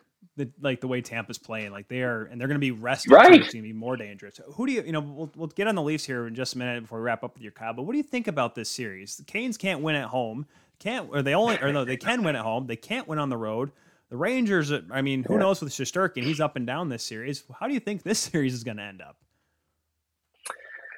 Wouldn't be surprised if we're staring at a Game 7 back in Carolina, right? Just the way things have gone. But it's been puzzling, right? Like the Hurricanes, a great team all year, and all of a sudden, can't win away from PNC Arena. I wonder if, like the Ahos, the Svechnikovs of the world, I'm probably thinking that, within the coach's room there, they're going, we'd probably love those guys to have a little bit more of an impact on the score sheet than they have in this series. But, credit to the Rangers. I mean, there's something about, like Chris Kreider, Mika Zibanejad duo that is so impactful for them. Like they really get it going when they're on things and tough to stop. And, now you got guys like Ryan Strome is a nice complimentary guy. And even, Alexis Lafreniere, for the struggles of a first overall pick the first couple of years, I think he's really been noticeable, I've found, through the first 2 rounds of these playoffs. And what a great confidence booster for him to get some results here at this time of year. So all those things considered, I think, they're a young team still, I think, the Rangers, but you see how many names where you're looking like, yeah, these are some good players here. Like it's not by accident that they, I think, are reached a 3-1 deficit against Pittsburgh. Now, the injuries to their goaltending certainly played a role in that, but I'm feeling that Shesterkin's going to at least hold his ground here and give his guys a chance after a wobbly start to the postseason. So with all of that considered, I think this is going 7. Who ends up taking this one? It's still a bit of a toss-up for me. It probably should be Carolina, but it's the beauty of the playoffs, right? Like the what should happen, seldom actually does. Well, Carolina will get their shot at a team that's over $18 million over the cap. So there you go. I mean, that's probably what they're looking for if they end up going 8-0 at on the home side of things. Before I let you go here, Kyle, you follow this team all the time, and we got to talk about Toronto. I know everyone out west is going to probably, and everyone in Alberta, they want to hear about Calgary and Edmonton. We'll get to them later, folks. Don't you worry, here on World Hockey Report. But the Leafs, it seems like it's a much different feeling this season compared to last year, because we were actually talking about a little bit about the Montreal comeback in hour one, and that felt like a complete letdown, utter disaster, the worst team coming in the playoffs, Montreal, and a falter completely, and no one ever expected the Leafs to do, even though they have all these playoff woes. This year, though, you lose to the back-to-back Stanley Cup champions in a Game 7 where finally Vasilevsky looked like Andrei Vasilevsky. What are your thoughts on this team here? Like, do they keep this group together? Because, Kyle Dubas made it clear, hey, we might have to make changes if we can't make it work. But it seems like they were just this close from making it work this year. Right. And the problem is they still didn't. You know what I mean? I thought as that series wore on, I was in high school when the Canucks went on their run in 2011, living out on the West Coast and remembering like the Blackhawks, being the hurdle that they couldn't get past. And then they finally did, right? 3-0 series lead. They blow it. It's a Game 7. It goes into overtime and Alex Burrow's the hero. And then from there, it just seemed inevitable. They were getting to the Cup final. And I felt that way about kind of Toronto too. Is like, if they can get past Tampa, there was really nobody else in the East that I looked at and thought, man, they should really be concerned about, potentially matching up against. But they couldn't get it done. They were up 3-2 in the series. They were up in the third period of Game 6, and get it to overtime and lets, that one slips away. And so you mentioned, how Vasilevsky was a little bit more pedestrian earlier in the series. You have that opportunity where you score at least 3 each of the first 6 games, and you still can't put them away. So, certainly I go back to the end of the Montreal series and Brendan Shanahan over a year ago having the line that, there's a lack of killer instinct within the group. And though I think certainly they were a much better team this year, that were built to do much better in the playoffs, when push came to shove, they still weren't able to. It was another, one game win or go home scenario that they couldn't win. So I can understand how, like, oh man, they're so close and keep it all together. And honestly, my initial reaction was kind of feeling that. It was like, hey, like you ran into a really damn good team that just wasn't quite ready to stop winning yet. But I can also understand from a fan's perspective where it's like, this is 5-6 years in a row of this now of another first round exit. Like, how many more of these types of results can we go through before, something actually changes here? So, I would not be surprised if there was a move coming this summer. What Kyle Dubas ultimately decides to do, I'm not sure, but something that kind of shakes up, what's kind of been the mainstay of the Toronto Maple Leafs for the last 6 years. It wouldn't be a huge shock to me, just because I wonder if, just for the sake of your stakeholders that are buying tickets, buying merchandise, and tuning in every night, that are going, okay, we've got to change something at some point. Now, of course, you don't want to get in the business of letting your fans kind of guide your decision making, but I just wonder, looking back on another year where you had every reason to move on and you couldn't get it done, do you got to say, all right, we've got to change something here? That's kind of what I'm feeling. But as we know, as the summer goes on, you've got to find a willing dance partner to make something happen that's worth your while. So it's going to be a fascinating one to watch, because there was so much riding on them trying to get out of the first round. And I just remember being in that building after the final horn sounded in Game 7.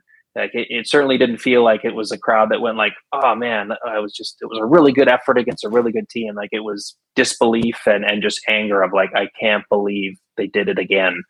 So with all that considered, I would be more surprised if it was a quiet summer on the Maple Leafs front. Well, it'll certainly be interesting, Kyle. For the record, people remember, Toronto remembers what happened after the 2018 playoffs for the Raptors. They got rid of DeMar DeRozan and the coach of the year, and they only won the NBA championship. So maybe that happens. I have my theories on how that could happen, but unfortunately, the salary cap in the NBA and the NHL don't really correlate. So we'll have to get some comments on that. Donald, you're going to love this one, Kyle. Donald Weaver jumps into the chat saying the Toronto Maple Leafs are the Dallas Cowboys of the NHL. Good regular season team, but always fail in the playoffs. I'm not just thinking that's because they're both blue and white, right? Yeah, no. And but at least, the Cowboys have had their fair share of hardships during the regular season too, where it kind of gets a little wishy-washy. Since since after, the Matthews and Marner rookie season, they've been felt like a lock to make the playoffs every year. And anyway, the postseason is a different story. But yeah, again, I go back to Cooper's line of it's a different game in the playoffs. And unfortunately for Toronto, they haven't found a way to find success there just yet. Well, let's hope they do it soon. Kyle, thank you very much for taking the time here on World Hockey Report. Be sure to follow him, guys, at SN Kyle Bukauskas.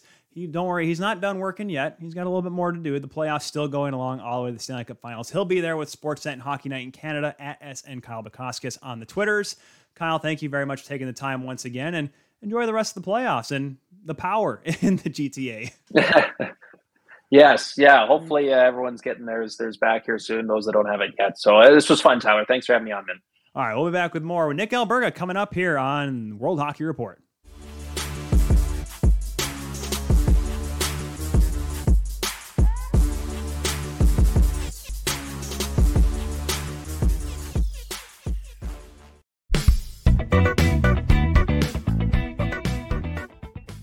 Get ready to win with Billy's Smelling Salts. Billy's Smelling Salts are for gamers, athletes, and competitors alike who want to get in the zone. Us at World Hockey Report teamed up with Billy's, and if you use the promo code WHR when checking out, you'll save yourself some money. The highest quality smelling salts in the game and at the best price point if you use the promo code WHR on Billy's. Billy's Smelling Salts. Get ready to win.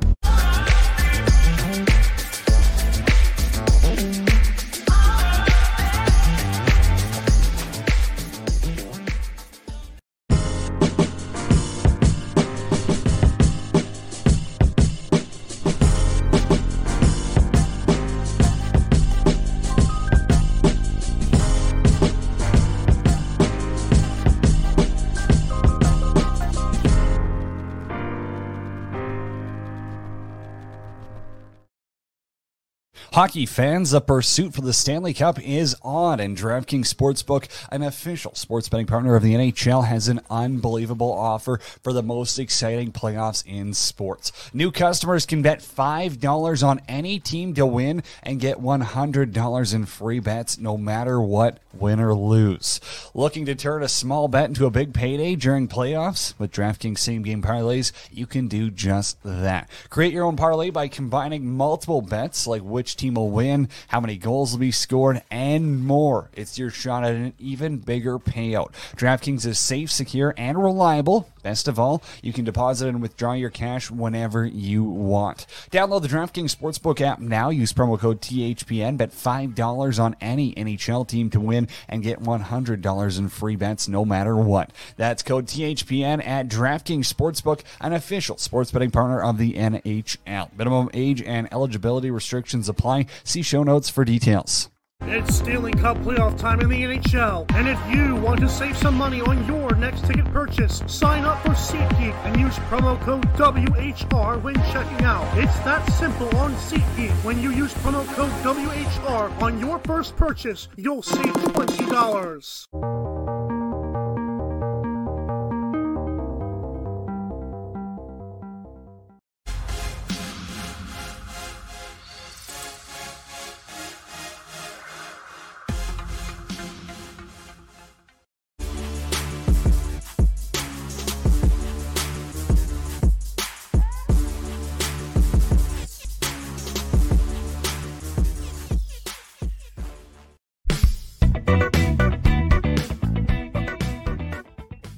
Get ready to win with Billy's Smelling Salts. Billy's Smelling Salts are for gamers, athletes, and competitors alike who want to get in the zone. Us at World Hockey Report teamed up with Billy's, and if you use the promo code WHR when checking out, you'll save yourself some money. The highest quality smelling salts in the game and at the best price point if you use the promo code WHR on Billy's. Billy's Smelling Salts. Get ready to win.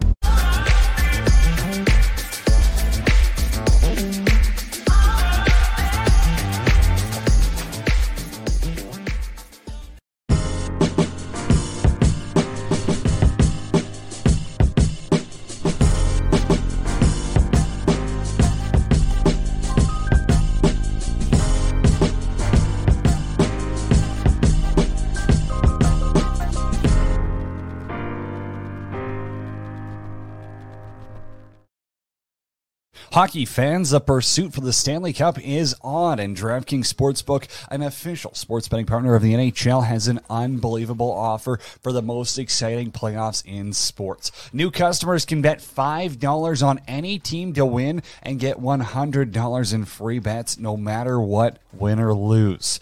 Looking to turn a small bet into a big payday during playoffs? With DraftKings same-game parlays, you can do just that. Create your own parlay by combining multiple bets like which team will win, how many goals will be scored, and more. It's your shot at an even bigger payout. DraftKings is safe, secure, and reliable. Best of all, you can deposit and withdraw your cash whenever you want. Download the DraftKings Sportsbook app now. Use promo code THPN. Bet $5 on any NHL team to win and get $100 in free bets no matter what. That's code THPN at DraftKings Sportsbook, an official sports betting partner of the NHL. Minimum age and eligibility restrictions apply. See show notes for details.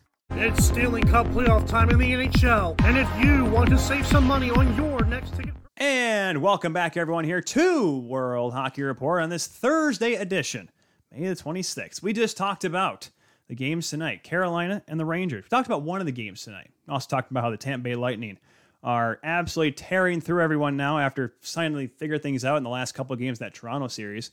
But we're going to talk about what's going on out west, what's going on in the Western Conference, including the Battle of Alberta. Game 5 tonight, Edmonton, Calgary. Can the Oilers get it done tonight? But do not forget, guys, if you want to get the best player tracking information for the Battle of Alberta, check it out on Quack Stats. Follow them on social media and go out and check out their website for more. So now, to talk about the Battle of Alberta is a guy that knows a thing or two about hockey in Canada. He is in the Mecca itself, but then again, people in Alberta think Edmonton is as well. It's obviously two very different parts of the country, but it certainly makes things very interesting for everyone involved. He is none other than freelance broadcaster of the National Hockey League, the Golden Muzzy himself. It's Nick Alberga. Nick, how are we doing today, man? I'm fantastic. What an intro, and I can't wait for tonight's game. You know what? I went to the Michael Buffer School of Introductions, so I'm glad the money's finally paying off. Thanks, Nick. Put them over. That's what they say. Put them over, right? Putting the wrestlers over. You got to make the big card ready to go here. Let's get into this Battle of Alberta, Nick. This series, I'll admit, I'm going to make a lot of people in Edmonton unhappy, Northern Alberta unhappy here. I picked Flames in 7 because I thought, you know what, the Oilers are good. McDavid's going to score 30 points this series, what have you. But eventually, somehow, Mike Smith's going to blow out and stuff like that. But here we are, Game 5 tonight. Edmonton up 3-1 because while Mike Smith looked like he almost blew it in Game 4, Edmonton still has a chance to go to the conference finals for the first time in 16 years. How did we get to this point, Nick? Well, a big reason why is Jacob Markstrom, right? Calgary Flames, they signed this guy to make saves, and he just can't make saves right now. Like, to me, that's the undersold story in this series, Tyler, is that Jacob Markstrom has really, really struggled. And I think moving forward, if Calgary has any chance or any intentions of winning this series, at least winning tonight, they need Markstrom to stand on his head. I mean, it's quite clear that Connor McDavid's having one of those signature Stanley Cup playoffs that we've been waiting for now with 25 points in 11 games. 11 points through 4 here against the Calgary Flames. He cannot be stopped. But in the same conversation, where are the big boys of the Calgary Flames? Johnny Gaudreau hasn't registered a point since Game 2. Matthew Tkachuk has 1 assist in the last 3 games. Like, these guys have gone cold at the wrong time. So, to answer your question, I think goaltending is the biggest reason why it's 3-1 Edmonton right now. Yeah, and that's the big thing, too, because Markstrom, I mean, while Jake Ottinger may have outplayed him statistically, he probably was the best goaltender in the first round. Jacob Markstrom had to certainly hold his own for sure. Shout out to Sean Butcher and Epic Plays jumping on in the chat here on World Hockey Report. But to that point, though, I mean, it just shows, you go down the laundry list. We were just talking about Andre Vasilevsky and how clutch he's been in the past 3 years for the Tampa Bay Lightning. You got to have a money goaltender in the playoffs if you want to hold that big silver jug over your head. Oh, without question. And again, when you're Markstrom and you're making that type of money, like, this is why they signed you. This is why they went out in free agency and, identified him as the guy that could put this team over the top, and he's not making the saves, right? Like, I was curious to see if Dan Vladar would be playing at some point in this series. And clearly we know where Daryl Sutter stands. Again, and I understand it. Like, you're paying this guy all this money to be your number one. I think you want to put him out there in pressure cooker situations, but that's the most curious thing I'm looking at going into the game tonight, Game 5 on home ice for Calgary, is what kind of Jacob Markstrom are we going to get? Because ever since, I guess, Game 7 against Dallas, hasn't been the same guy. And you mentioned the goaltending. We did talk a little bit earlier. You mentioned Tkachuk and Gaudreau here, and the conversation going into these playoffs. And I'll be honest, I had my doubts about Calgary, even up against Dallas in that first round, because I said to myself, I'm like, listen, yeah, Johnny Gaudreau, he had an MVP caliber season, and Matthew Tkachuk was great, but Johnny Hockey, it was like the old Kent Nielsen. He would disappear in the playoffs, and he did pretty well. And then, of course, they had that crazy Game 1 where Tkachuk, by the power of his brother drinking Bud Lights up in the Reds at the Saddle Dome, he's up there and he's powering him to a hat trick. It's gone pretty quiet, and I can't say it's because Edmonton's changed their style. I just think, maybe the Oilers are just outplaying Calgary. That's kind of forced Daryl Sutter to force his hand to try to get his team to play differently. What do you think? Honestly, I think Calgary's lost its identity, which is very interesting to say, considering the regular season they had, where they had, they were many people's picks to come out of Canada and be the top team in Canada, have the best chance of winning the Stanley Cup for the first time in 29 years. I think they've lost their identity. Like, even in the first round against Dallas, I didn't think Gaudreau was great. I didn't think Tkachuk was great. I know they elevated their play when it mattered most later on in the series, but I think they're still struggling to find that consistency. Very, similar to what we're seeing with Edmonton. It seems like every night Evander Kane showing up, clearly McDavid and Draisaitl are, Zach Hyman, like the list goes on and on. Even the depth players seem to be involved a lot more than these Calgary guys. And certainly I think in the aspect of Johnny Gaudreau, like, this guy wants to get paid like the big boys in this league. I think tonight's a prime night to step up. And dare I say, this is his final game as the Calgary Flame tonight? Oh boy, hot take, Alberga, coming on in here on World Hockey Report. I mean, but then again, if you ask Calgary fans, 2 years ago they wanted him shipped out of town, how he just could not do anything in the playoffs, especially in the bubble of 2020, where they had that really weird Game 6 that saw them get eliminated against the Dallas Stars. I'm sure there's some Flames fans that saw PTSD from that game. But Nick, you know how Calgary can be. It's a very passionate fan base there. The Saddle Dome is going to be rocking tonight. It's almost like, I don't think Calgary's going to lose tonight. That's the thing. Like, it just feels like, last night I felt pretty heavily, no offense to a lot of our folks in the chat, I felt like St. Louis was going to lose last night. I don't have that feeling for Calgary tonight. I just feel like on home ice, they seem to have the advantage, even though they did split with Edmonton earlier in this series. Yeah, the only bone I would throw into that, conversation is that Connor McDavid's on a different planet right now, right? Oh, yeah, I went over the numbers again today. With the exception of Game 4 against Los Angeles, he's notched at least 2 points in the other 10 games of the Stanley Cup playoffs. Like, it really, really is insane what this guy's doing. So, I mean, the data suggests that you can bank on this guy getting a couple points at least tonight, which would worry me beyond belief from a Calgary Flames perspective. On top of that, believe it or not, Leon Draisaitl has more points than Connor McDavid in this series. That's another concern. The way Evander Kane's been playing in the Stanley Cup playoffs is a concern. Zach Hyman's got 5 goals in this series. Like, the depth scoring has really, really elevated. And it just seems, again, going back to the point, Calgary's lost its identity. I feel like it has, they have minimal answers for what Edmonton is doing offensively. I think the offense will come in this game. I just wonder if we have another shootout. And again, ultimately, it's going to come down to goaltending. Jacob Markstrom, can he make those big stops when it matters? I've got a weird feeling. Like, I'm on Calgary too. I put some money down on the Flames tonight, but I got a weird feeling about this one. Yeah, it could easily go back to, we could go back to 1986 and have an 8-7 game without a shadow of a doubt. Like, Mike Smith might allow a few in and whatnot. We could totally have that. But let's get on the Oilers side of things here. This is a very, like, we mentioned McDavid. You mentioned how, we knew he was probably the greatest player in the world based on skill. But it's like, playoffs, he hasn't had that kind of experience. Hasn't made it out of the first round in now 5 years until this year, of course. But the addition of Evander Kane, Zach Hyman making every person in Toronto mad right now with, like I said, 7 goals now in this entire playoffs, 5 in this series. And Leon Draisaitl playing on one leg, still looking like the second or third best player in the world as well. It just seems like everything is coming together for Edmonton at the perfect time. Yeah, I agree. And that's something, again, we've been waiting for, myself specifically over the last couple of years. When you have greatness in not one but 2 forms of McDavid and Draisaitl, it was going to happen eventually. And you start to wonder if this is going to be the run.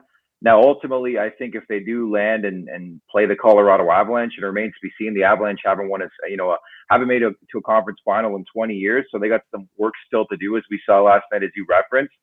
I think it's an uphill battle, but again, considering how good their star players, their marquee players are playing, I think anything's possible. But to that point, I think the depth guys have made a lot of this possible. So while McDavid and Draisaitl will get a lot of the accolades, I think the depth guys, and if you want to call them quote unquote depth guys like Evander Kane and Hyman, even Ryan Nugent-Hopkins steps up big last game. Oh yeah, it keeps the opponent, on edge, and it's like they can't focus all their attention just on those two guys because the rest of the guys are going to burn you. So ultimately, while they're sagging on guys like McDavid and Draisaitl, it's opened up time and space for Evander Kane and Hyman and those types. So I think we have to really, really commend the depth complementary pieces, if you want to call that, for Edmonton, because I think they've really, really stepped up. And you can't forget like some of the injuries that some of these guys are dealing with right now too. Oh yeah, and I mean, I remember I was talking with Jack Michaels before the playoffs. Evander Kane was, I think, 4th or 5th in the team in scoring during the regular season. Oh, and he only played half the games. Like that's how of an immediate impact Evander Kane was. But then again, we all knew Evander Kane was a great player. But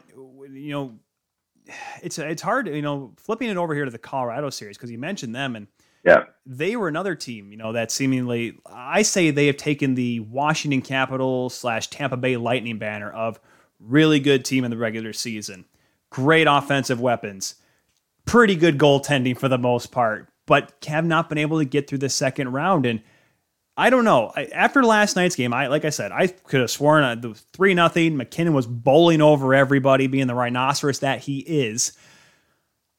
How is the seed of doubt planted there in Colorado's locker room, or do you think that this group has, I guess, gotten older enough and maybe a little more experienced enough to say, "Hey, calm down, we can do this"? What do you think?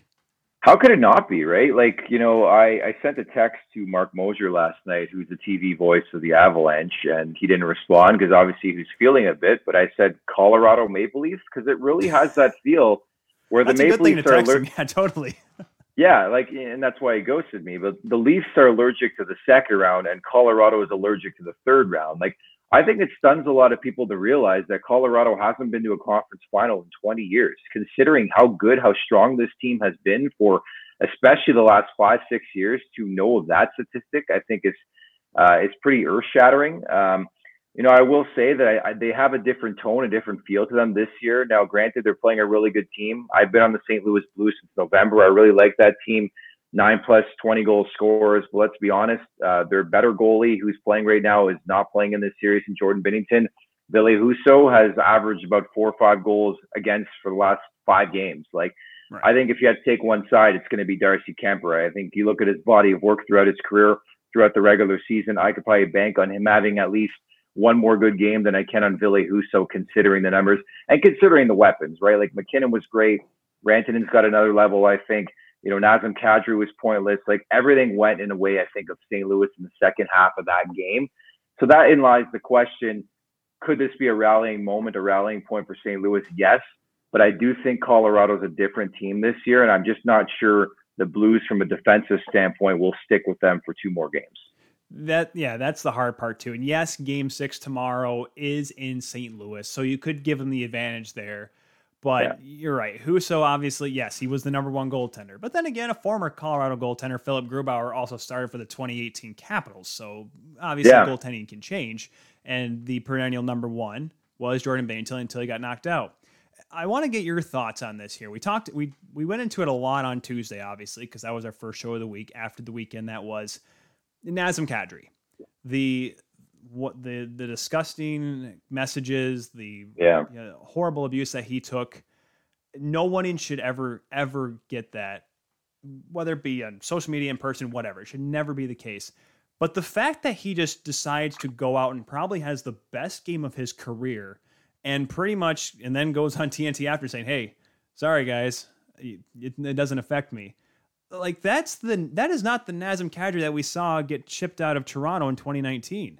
Because remember those back-to-back playoffs, he was getting suspended in those series against Boston, and that's what ended up sending him to Denver. And this Nazem Kadri all of a sudden looks like the Nazem Kadri Toronto wanted 4 years ago. Yeah, I think it's a sign of maturity for sure. I first off want to say that personally, it turns me off sports when people get personal with racism and all that. Like, it's ridiculous to me. And honestly, I had a terrible feeling in my stomach that night and continue to do so, where it's like, why am I even watching this BS anymore? Right. Because like, I find like sports in general is a release. It's to get away from the actuality and the real life, problems that we deal with. And then people turn it personal. Like, it's, for example, like being in the media, when you get a hate tweet or something like that, or somebody really comes after you for your appearance, it's the same conversation, right? Whether it's racism, and obviously it gets to another level. I just think there's no spot for it in life in general, never mind sports. So I was disgusted from that. I love the reaction, in the hometown crowd in Denver. I was a little disappointed with the reaction for the St. Louis Blues organization. But good on Kadri. Like, I've watched this guy play since his days with the London Knights way back to his Kitchener Ranger days. Like, the guy's matured beyond belief, and more times than not, that does happen in professional sports. And I'm happy for the guy. Like, he had an exceptional year. I think he's well insulated, and I think he's obviously going to get the bag in free agency, unlikely to be with Colorado. And he's been a difference maker. I think we all knew that about Nazem Kadri, and I think the most important aspect is that he is not tiptoeing the line. Now, knock on wood on that front, because he always seems to get suspended in the Stanley Cup playoffs, but he's tiptoeing the line. He's playing with bite. He's playing with edge, and he's clearly getting to his opponents. He's been fantastic.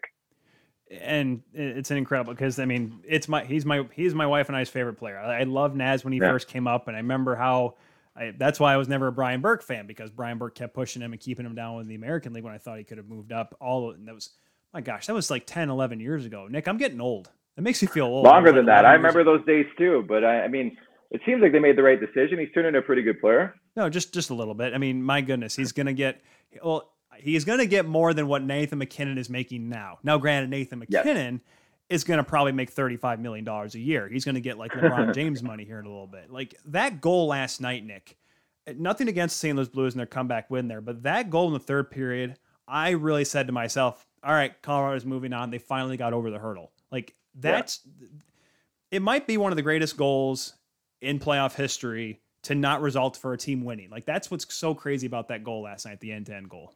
There's no doubt, like, this guy didn't drink last night, but he probably woke up with a hangover. Like, how do you not feel sour after the performance you put up? 6 shots on goal, a Hattie, 4 points, just undressing everybody on the ice, including the usher in section 320, and you still lose? It's got to be a rallying moment for the rest of that roster. Like, and that's the biggest misconception and difference, I would say, from like a Nathan MacKinnon with like Lister Starr, who's been unable to win the Stanley Cup playoffs. He always seems to show up. Like, the numbers speak for themselves. He dominates in the Stanley Cup playoffs and has for the last couple of years. It's just sort of the guys around him who can't elevate and score those big time goals. So there is a bit of a misconception. I would love to see this guy win first and foremost. This team is really, really good. I think it's important to stress that. Like, Colorado is at its highest power rate now. I think due to the salary cap, you mentioned it, this guy will sign a new contract very likely this summer with the Colorado Avalanche. He's 1 year away from UFA. So, he's going to take up some big time money. Rantanen does already. Makar. I don't think they'll be able to re-sign Kadri. They're going to be stripped of a lot of their depth. Burakovsky's another guy. Like, the list goes on and on. So obviously they know what's at stake here. And certainly MacKinnon's a big reason why they're in this situation. And ultimately it might come down to MacKinnon just continuing to do his thing, because it seems like nobody else wants to pull their weight right now. Sometimes that's when you see the best players really step up. When not everyone's pulling their weight, the best will step up for sure. Sean Butcher says go Avs. Jared Jorgensen says go Flames. Go talk about the Battle of Alberta. Is there actually one last thing on MacKinnon here? When I saw him rush that puck up, because Sidney Crosby, the two Cole Harbor boys, he's a very strong man as well. Am I wrong to say that when I see Nathan MacKinnon skating at me versus Sidney Crosby, I'm more scared of Nathan MacKinnon? Am I wrong to say that, Nick?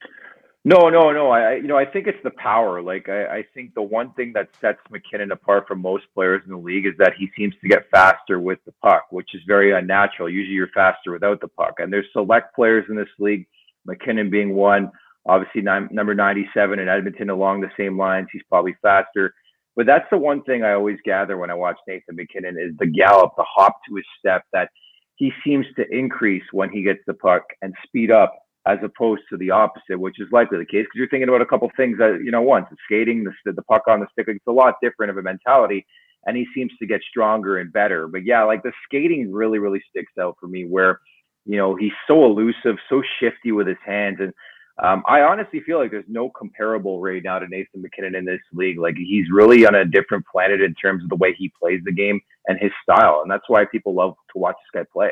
Yeah, I mean, Connor McDavid's an amazing player, but it just seems like Nathan MacKinnon gets the puck, and sometimes he just says, I'm going to shoot this thing. I don't care where it is, and it's probably going to go in because I'm Nathan MacKinnon, the rhinoceros on skates. We've been chatting up here with Nick Alberga. Nick, you're a busy guy, got a lot of awesome stuff going on here. But before we let you go, I got to ask you. We might be leaning a little towards Colorado here. Sorry, a couple guys in our chat right now, Hockey Boy being one of them here. But who do you think's in the finals? I mean, yes, we look on the East, we see Tampa beating the heck out of the President's Trophy winners. And then over here we see Colorado, but we see this Battle of Alberta, which we don't know how it's going to end, even though it might be Edmonton tonight. Who are the two teams that you picked to be in the Stanley Cup Finals? So I should preface by saying in the preseason, my bracket had Colorado and Carolina in the Stanley Cup Finals. So in fact, going into the Stanley Cup playoffs, I've stuck with that. Although my confidence is starting to waver with Carolina, the fact that they can't win on the road, they're 6-0 as we speak right now at home, 0-5 on the road. And then on top of that, their number 2 is playing, and it's not Freddie Anderson. Although we know what Anderson's numbers are in the playoffs, he really, really seems to struggle when it matters most. I just, I start to wonder is Carolina or New York, the Rangers, who has the better shot of beating Tampa? And right now, if you were to ask me, I know it's 2-2, and I know I picked the Canes in 6. It's probably the Rangers, and the biggest reason why is the goaltending aspect, right? Igor Shesterkin against Andrei Vasilevsky, number 1 and 2, I would say, in the NHL in terms of goalies. You have a better chance of being out goaltended in that series as opposed to like an Antti Raanta going against Tampa. So, I look at it that way. I think ultimately Tampa is just too hot right now. Vasilevsky in general is just way too good. Like the numbers speak for themselves. When he loses, he just bounces back with a win. So I do foresee a path, and I think it would be so great for the game, quite honestly, if it was a Tampa and Colorado Stanley Cup final. So I'm going to stick with that. Again, my support has wavered a tad for Carolina. I still could be behind them. We'll talk in a week's time. But I think I still feel Colorado's going to win the Stanley Cup. They're just a different team. There's a different mood around them. I think Darcy Kemper is better than he obviously led on in losing the last game against the St. Louis Blues. And they got just too many studs. The power play's too strong, and they have Cale Makar. So I'm going to stick with my preseason pick at Colorado. That's not a bad pick. I was skeptical because I'm like, can they actually get past the second round? But you mentioned Carolina at home. They're undefeated at home. And if they can do it, they have the higher seed against Tampa. So who knows if you don't lose at home? I mean, I guess it's not the worst thing because as long as you don't lose, right? Yeah, well, I mean, again, in that aspect, if they're going to play Tampa, that would mean they'd move on to the Stanley Cup final. But I don't know about their depth scoring, right? Like, and I know New York's known for its defense, so is Carolina. But the fact that we speak here today and Carolina's got 6 goals in 4 games frightens the hell out of me, especially when you start to compare them to what Tampa can bring in the top 6, even what the Rangers can bring in the top 6. Colorado, St. Louis. I just think Carolina's depth is a tad under those teams. It'll be a crazy series. I think it's going to go 7. Kyle Bukauskas said right before we had you on here 7 as well. Game 5 though tonight, 7:00 Eastern time, 5:00 Mountain time. Carolina and the Rangers, and of course tonight the Battle of Alberta, 9:30 Eastern time, 7:30 local time. Puck drop at the Dome in Calgary. The Flames and the Oilers. The Oilers can get it done tonight. We've been chatting up here with Nick Alberga, the Golden Muzzy, at the Golden Muzzy, guys. That's why I keep saying it, because you got to follow him on Twitter to get the best and latest fantasy and betting knowledge of the National Hockey League. Nick, thank you very much for taking the time, man. Busy guy, awesome guy. That's what you are. Thanks again, man. Thanks so much. My pleasure. Take care. That was Nick Alberga from Freelance Broadcasting of the National Hockey League. Sorry we didn't get all of your questions. I know we got a lot of great chat here on World Hockey Report on this Thursday. We'll wrap things up here in just a few minutes. But let's look. There was an interesting conversation I have to go back to. If you guys are still on there, Epic Plays and Sean Butcher, we're getting into Takis. Takis like that weird like snack or whatever. I don't like Takis at all. So that'll be the end of the conversation there. But Sean Butcher, the peanut guy, peanut butter guy, he's in there as well. Liam Wolf, how you doing there, friend? Sorry I didn't get to say hi to you earlier. Hope you're doing well. Good to see you jumping in the chat as well. And for all of you that jumped in the chat here on this Thursday edition of World Hockey Report, we'll be back Tuesday, of course. I'll be back on Tuesday. A couple cool guests possibly lined up there, too. We'll have to wait and see. Back at 1 o'clock local time, 3 o'clock Eastern time for that as well.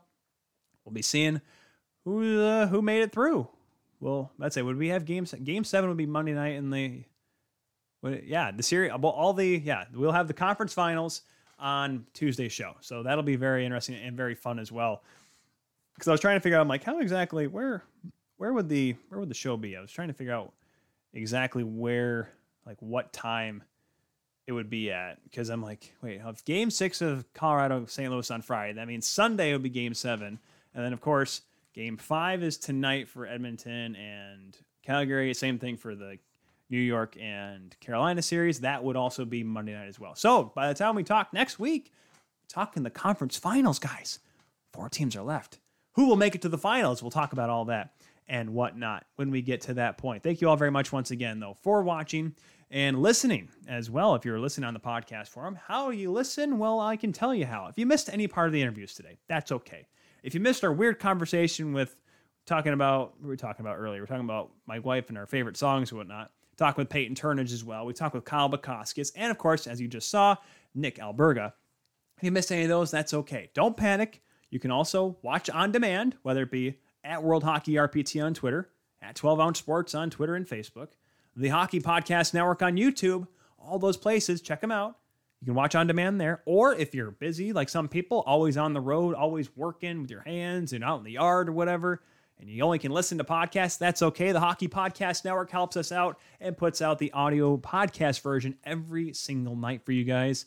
Gets it up in time, too, before the games as well, so you can quickly listen to this program before we drop the puck on the night's action as well. Big shout out to Romy and the guys out there in Vancouver Island, the Hawaii of Canada, to talk with Kyle Bukauskas earlier.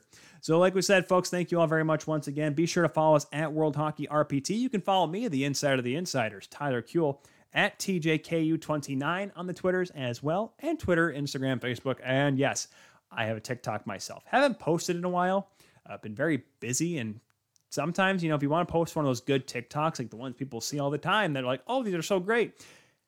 It's very time consuming. Okay. I don't want to burst anyone's bubble when I say that. They can be a lot. Like, creating like a vlog is one thing, but doing like even a 30-second TikTok and like getting all the effects in, it takes a little bit. So please understand that for whenever you post, even TikToks at World Hockey RPT as well. We'll see you all on Tuesday, guys. Enjoy tonight's games. Enjoy the weekend's games. And like we said on Tuesday, conference finals action. It's going to be so much fun. Thank you all very much, guys, for watching once again here at World Hockey Report. We'll see you on Tuesday.